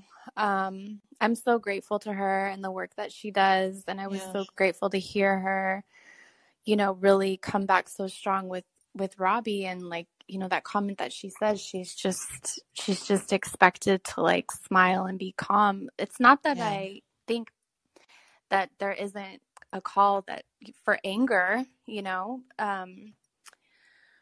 I don't know. So yeah, I'm really grateful for you and the way that you go about what you do. And I think it's really rare. I really don't know any other, like, you're the person online that I feel like I'm most, like, aligned with, and just appreciate your style, I guess. But so anyways, it's very sweet of you to say. I'm really enjoying your kind of calm energy right now. So thank you for calling in. And I'm glad someone in the chat made the "you're not a coward, you're a cow" joke. That was also running through my mind when you said that. No. Oh God. I feel like a coward with my online stuff. Like, I'm so not visible. I don't go on any social media. It really freaks me out, but it's self-preservation. Like, you're allowed to taking care of yourself and not jumping into a hornet's nest for, like, no reason doesn't make you a coward. It makes you smart. Oh, well, thank you. And thank you for taking all this nastiness for the greater good, for the cause. Like, I know we're all very grateful to you. So I hope you have a beautiful night. I'm glad you got to spend some time with your mom. Thank you. I appreciate that, Sarah. Keep the faith. Take care. Keep the faith. All right. Let's go to Captain. I feel like I remember this avatar, but not for a while. Am I right that you called in a while ago, like a long time ago? Yeah, I called in a couple of weeks ago. How you doing? I'm doing well. How are you? Not bad. I've wanted to. I've been lately doing a little research on just like this weird like liberal and or leftist tendency to have something, I don't know what to call it. It's somewhere between a conspiracy theory and an article of faith. Say more. And to be a lightning rod for them. Help me understand. Give me an example of this. Okay, so you know how people are always commenting or subtweeting you with that screenshot with like, it turns out the Supreme Court wasn't that important for voters. Yes, 100%. It's a good tweet. It's a solid tweet. I stand by the tweet. It's a great tweet. And also, it was in a thread. That's what's so funny. It was in a tweet thread about how I was listening. I remember this distinctly. I was listening to an NPR show, and they were talking about how concerns about Supreme Court appointees was going to basically be enough to get Hillary Clinton over the line. Even if Democrats weren't like that enthusiastic about Hillary, because of how important the Supreme Court was, she was going to win. And I said, no, that's not enough. People have been threatened with the Supreme Court for too long. It's an empty threat. It doesn't work anymore. That's not enough. I was correct. I wasn't saying the Supreme Court doesn't matter. I was saying that the Supreme Court is a threat that at this point seems empty, and Democrats shouldn't rest on their laurels with a bad candidate. Hillary Clinton needs to do more if she wants to actually defeat Donald Trump. But right. Yeah, that and tweet. All of that is great. All of that is implied. But there's something about the people who post it is like they can't even look at the actual text that they are posting and point and correctly articulate what those words mean. So I felt a lot of that going on with your conversation with Vosh. And by the way, I don't know how, like, I would have broken a wine glass on his face. I could not understand. You are the most patient podcast host I've ever heard of in my life. My mom thinks it's hilarious because I have such a short fuse in real life, and I just save it up for when I'm being recorded. I just you should have broken Noam Chomsky's nose. So anyway, my poor people who I actually love in my life who don't get that grace. I apologize in advance. Maybe if they became patrons, I could have more patience with my partners and such. Oh Lord. Okay, I'm going to do that self-work on my own. Go ahead. I'm sorry. Yeah, but I was just I was thinking about that while I was listening to Vosh, and he's really got stuck on that it's a gotcha that you want the same thing as MTG, and I'm like, but Vosh, you just said that MTG doesn't want these things, so didn't you just talk yourself out of it? It was all over the It's one of those things you can't talk them out of. Like, no matter what, they just kind of hit a wall. And I've seen a lot of examples of these. Like, Bernie Bros are another one. Like, Bernie Bros caused Hillary to lose. And I started engaging with someone who, like, she didn't have a whole lot of followers. So I'm like, okay, maybe I can actually talk to this one. And she said, yeah, Bernie Bros caused her to lose. Well, and I said, well, I'm a Bernie Bro, but I voted for Hillary, which was true. And she said, and we went back and forth, and I was like, well, maybe we shouldn't have run Hillary if we knew she was that vulnerable. She never won an election. It was kind of dangerous. And she just kept coming back to, you don't understand the stakes, so it's your fault. And I'm like, I just told you that I voted for Hillary Clinton. Like, the stat that I loved was the one where it's like more Bernie voters in 2016 voted for Hillary Clinton than Hillary voters voted for Barack Obama in 2008. Yeah, like Bernie voters were way fun. more compliant, falling in line than Hillary voters were. But like nobody can hear that. You're right.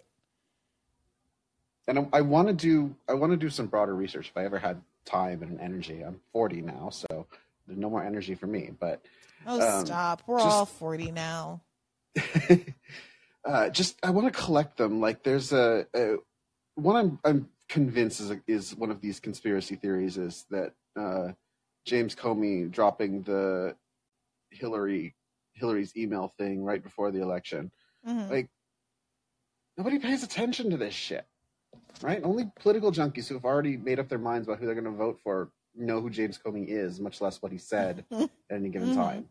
So why are y'all still harping on that? Sister Soldier is another one. There's so many people who are convinced that won Bill Clinton the election. I'm like, what the fuck are you talking about?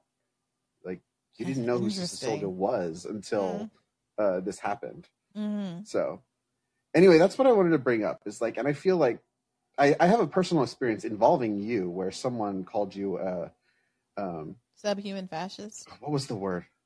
A crypto fascist. What is a crypto fascist? I don't know, but then like this was a mutual. We'd talked a lot. We'd actually shared some jokes. She seemed to be a nice trans woman who was reasonably intelligent, if a little vitriolic.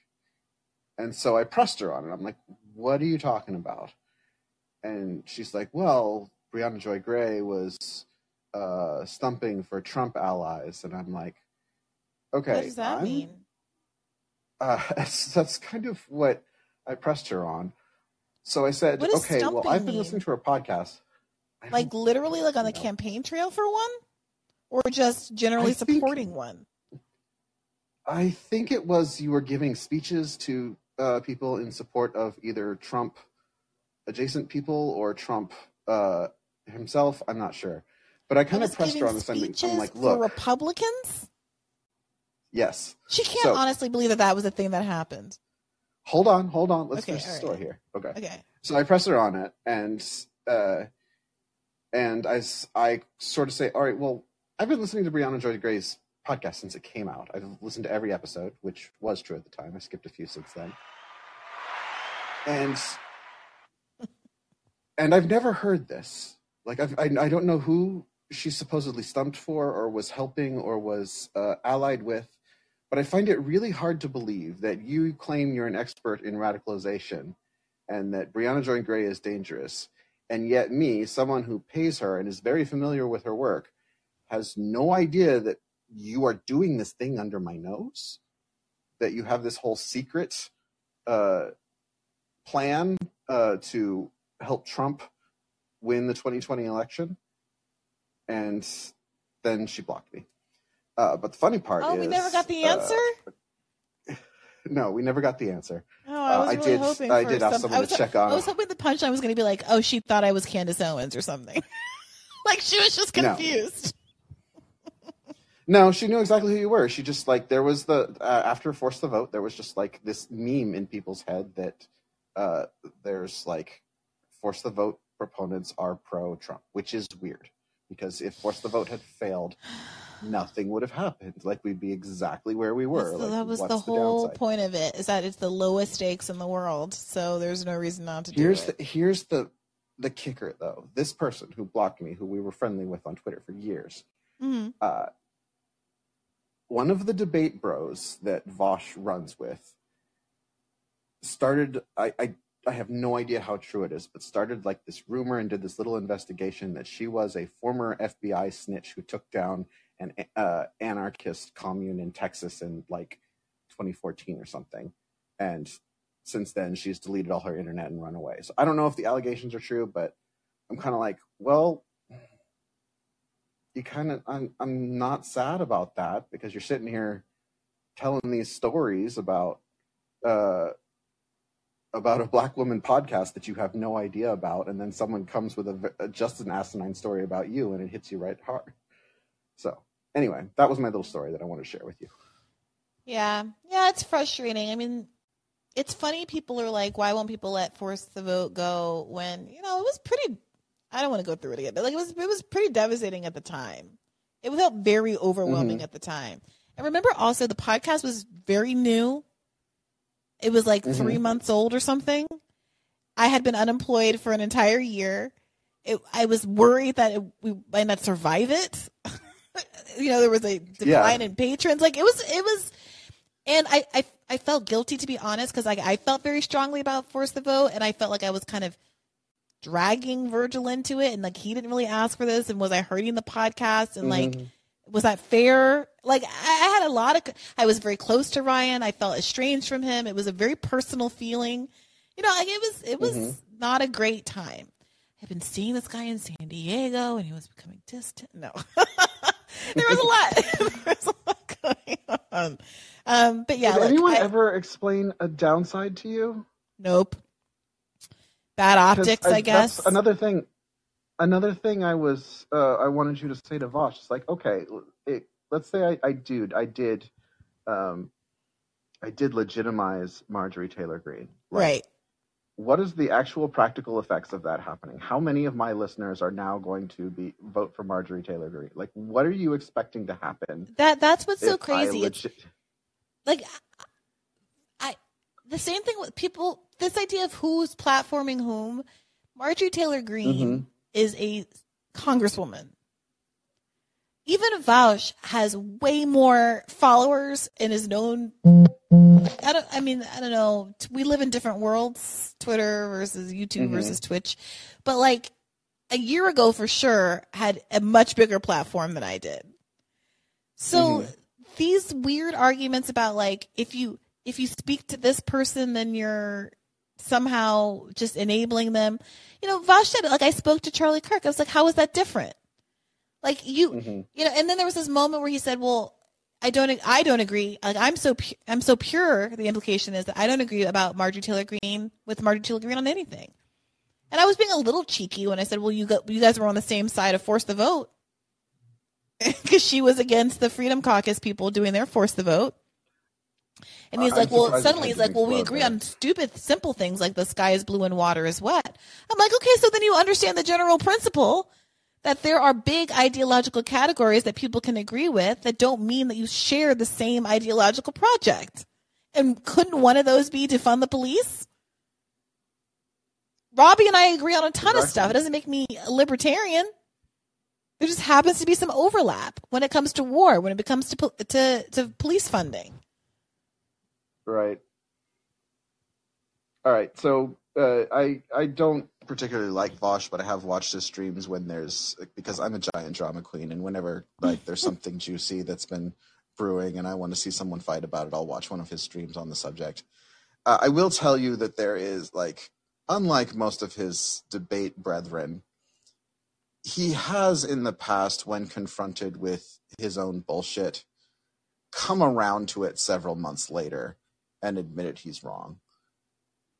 You might have got through to him, but at least. Listen to part two. I know everyone's frustrated. I felt the frustrations. I was there, but I really did feel like there were these moments of genuine understanding. And like I said, we're about to get into Force the Vote, and it was interesting. He didn't. You'll see that he didn't really want to debate the merits of Force the Vote. Like he wasn't. He didn't try to argue that it wasn't going to work or that it was a bad strategy, or I kind of tried to get him to own some statements that I've heard him make against the strategy, and he didn't want to go there. I think because he recognizes that what happened 2 weeks ago proved that the strategy was accurate. Only a fool would continue to say that it wouldn't have worked. And I appreciate that. Like I decided not to like push him on that, because my goal is not to like make him eat crow. As long as he agrees now, that's good enough for me. But like to me, even that's kind of progress and growth. We don't have to spend an hour debating like the strategic merits of Force the Vote. We can move on to other aspects of the debate.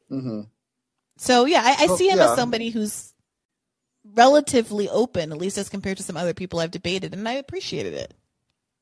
Yeah, I mean, he's also like the debate bro style tends to. It's like Rush Limbaugh. You're a bullshitter. You have to bullshit for several hours a day, and you yes and yourself into some weird shit. And sometimes he finds himself taking a weird ass position that he's stuck on, and I hope that he'll come down from this someday. But yeah, that's why I'm kind of not very happy with the whole debate bro side of YouTube, and that it just really encourages these odd takes that you have to dig your heels in and pick fights about and always be on your moral high horse about. So. Yeah. It's a lot of pressure. I'm going to have some empathy for it. I feel that way on Rising sometimes. Like, do I have to have an opinion? Do I have to have an opinion on every single effing thing? Like, I'm just like, wow. Sorry for you, or I'm glad that happened. You know that meme? Anyway, Yeah, that sounds perfect. You should have a get out of opinion free card that you can use once a episode. If only we didn't have to fill 8 to 10 minutes. LOL. All right, Captain. Thank you so much for calling in.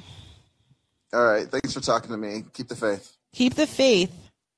All right, Andrew. You're the last caller. I would have cut it off after Captain, except for I announced that I was going to get through this animal lineup. It's too bad Captain didn't give you your get out of. I know he's also an animal. But what's the word, bird? Well, yeah. First of all, the bird, Clark's Nutcracker, very cool. Like them.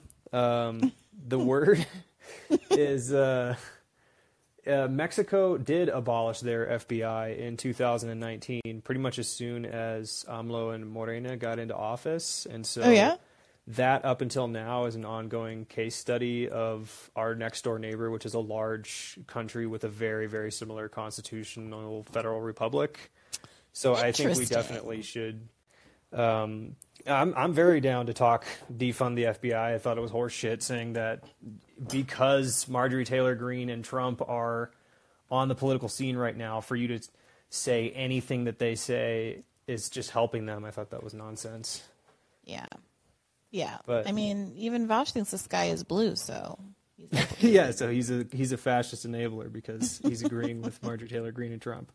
But yeah, I just was going to say, like, I can expound a little bit on how that process has gone because, yeah, so this was a campaign promise of Morena. They, if you read their platform or their statutes that they put together after they, when they were in the process of becoming a political party in about 2014, that was one of their promises, and it was in the whole vein of anti-corruption, which I think is a narrative that also has a lot of potential play in the United States. And the process of doing it was like almost instantaneous. They arrested and imprisoned at that time, the current head of the FBI, or the Federal Police of Mexico, excuse me, for just really blatant corruption. He has all these like multi-million-dollar homes and money that he can't account for. And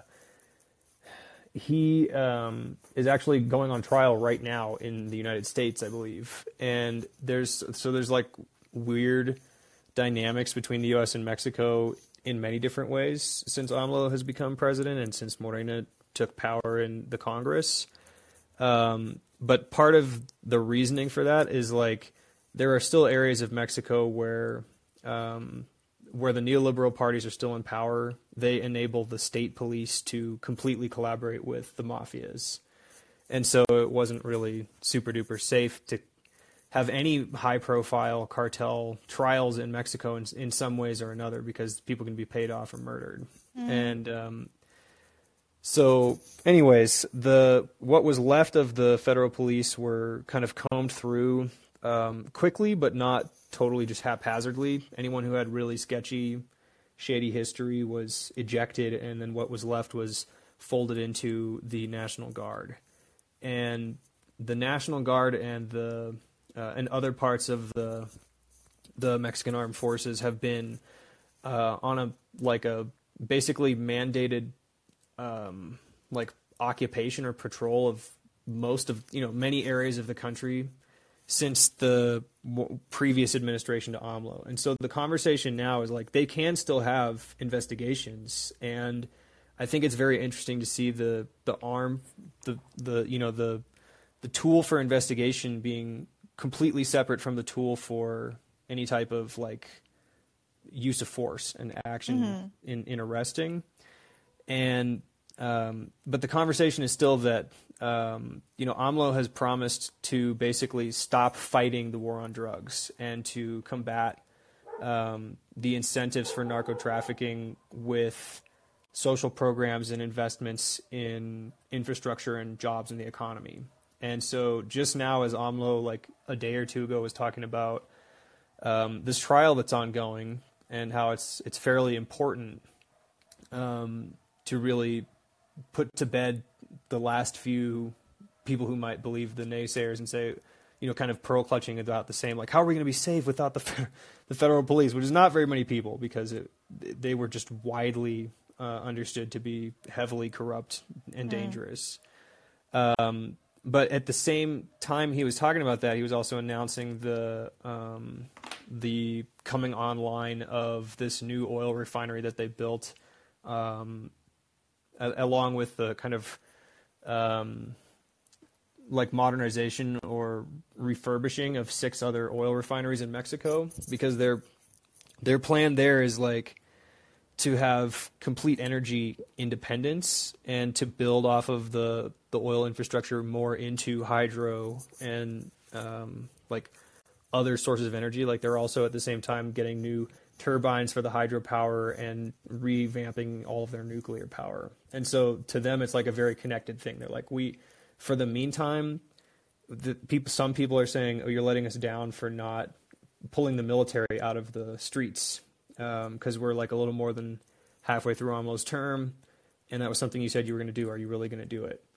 But the plan, as I understand it, is still to, before the end of AMLO's term, legalize marijuana, come to a conclusion on the amount and exact mandate of the presence of any type of National Guard or armed forces in general society.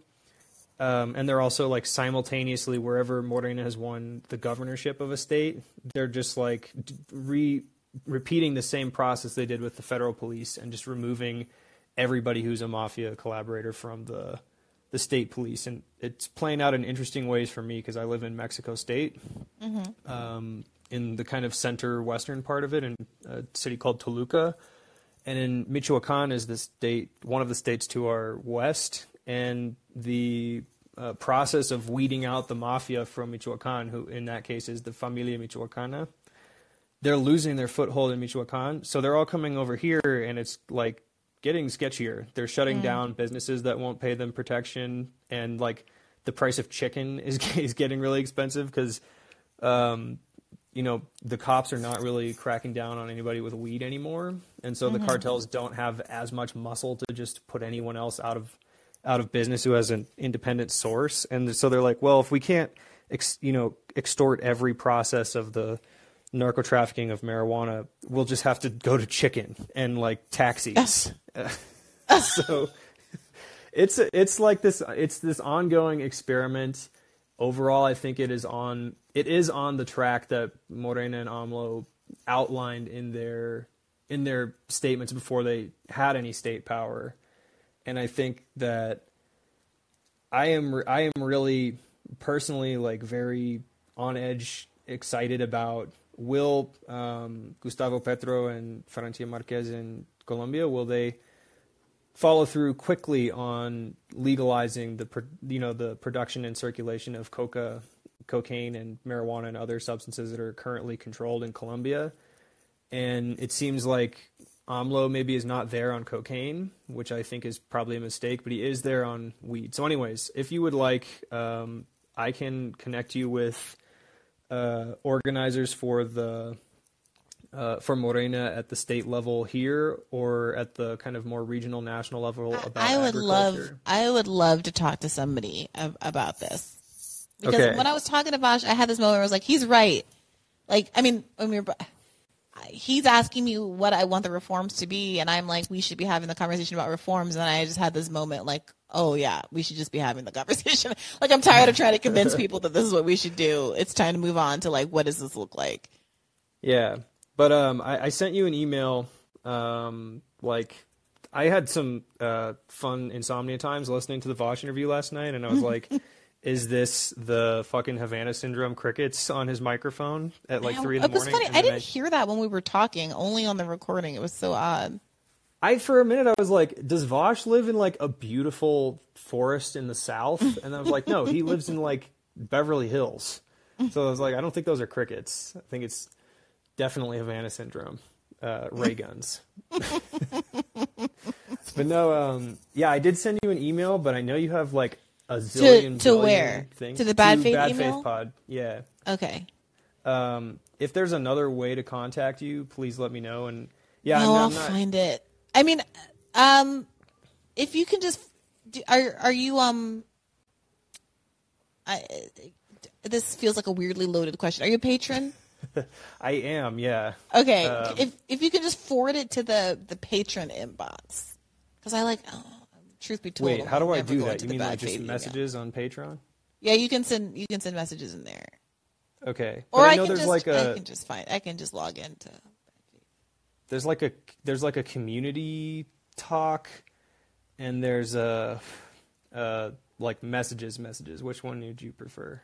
There's like messages. Like, what's the community like Too talk? Bad Faith? I don't know. There's like a.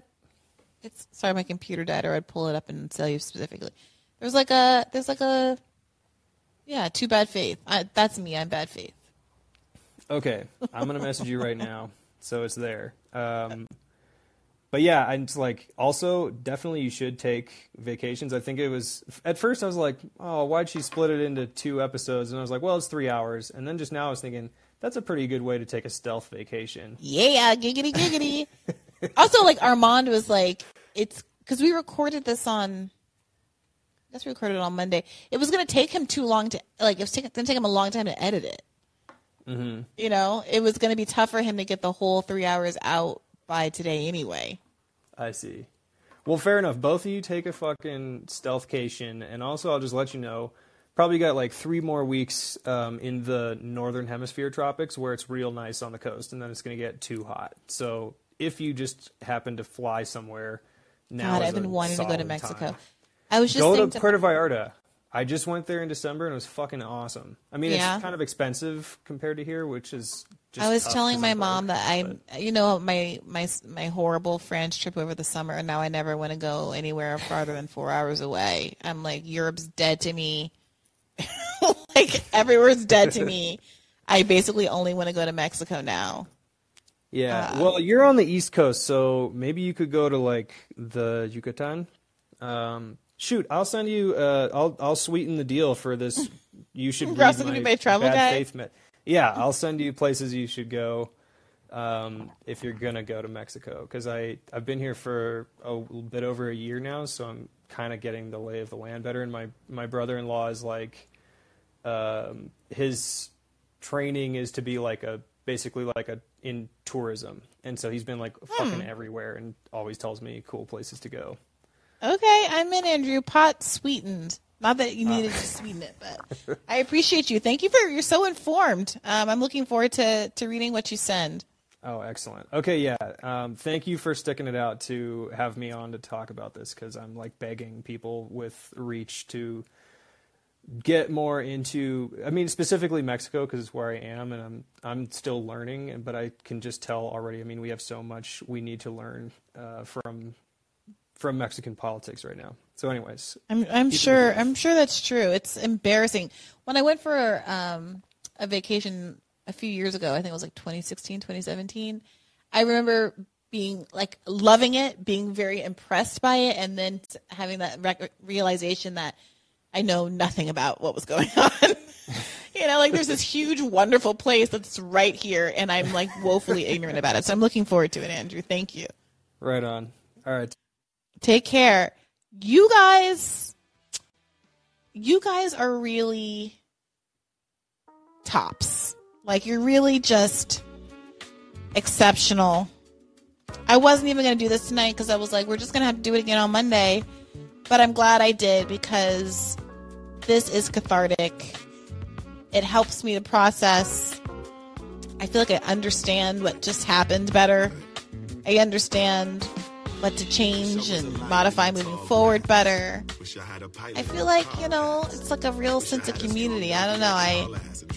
I have a parasocial relationship with you, and I'm not mad at it.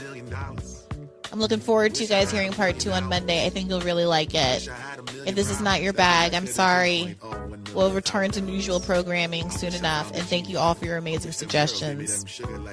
Keep the faith, my friends. I was a comedian, late night sitcom syndicated on TV land. I wish this well had water in it.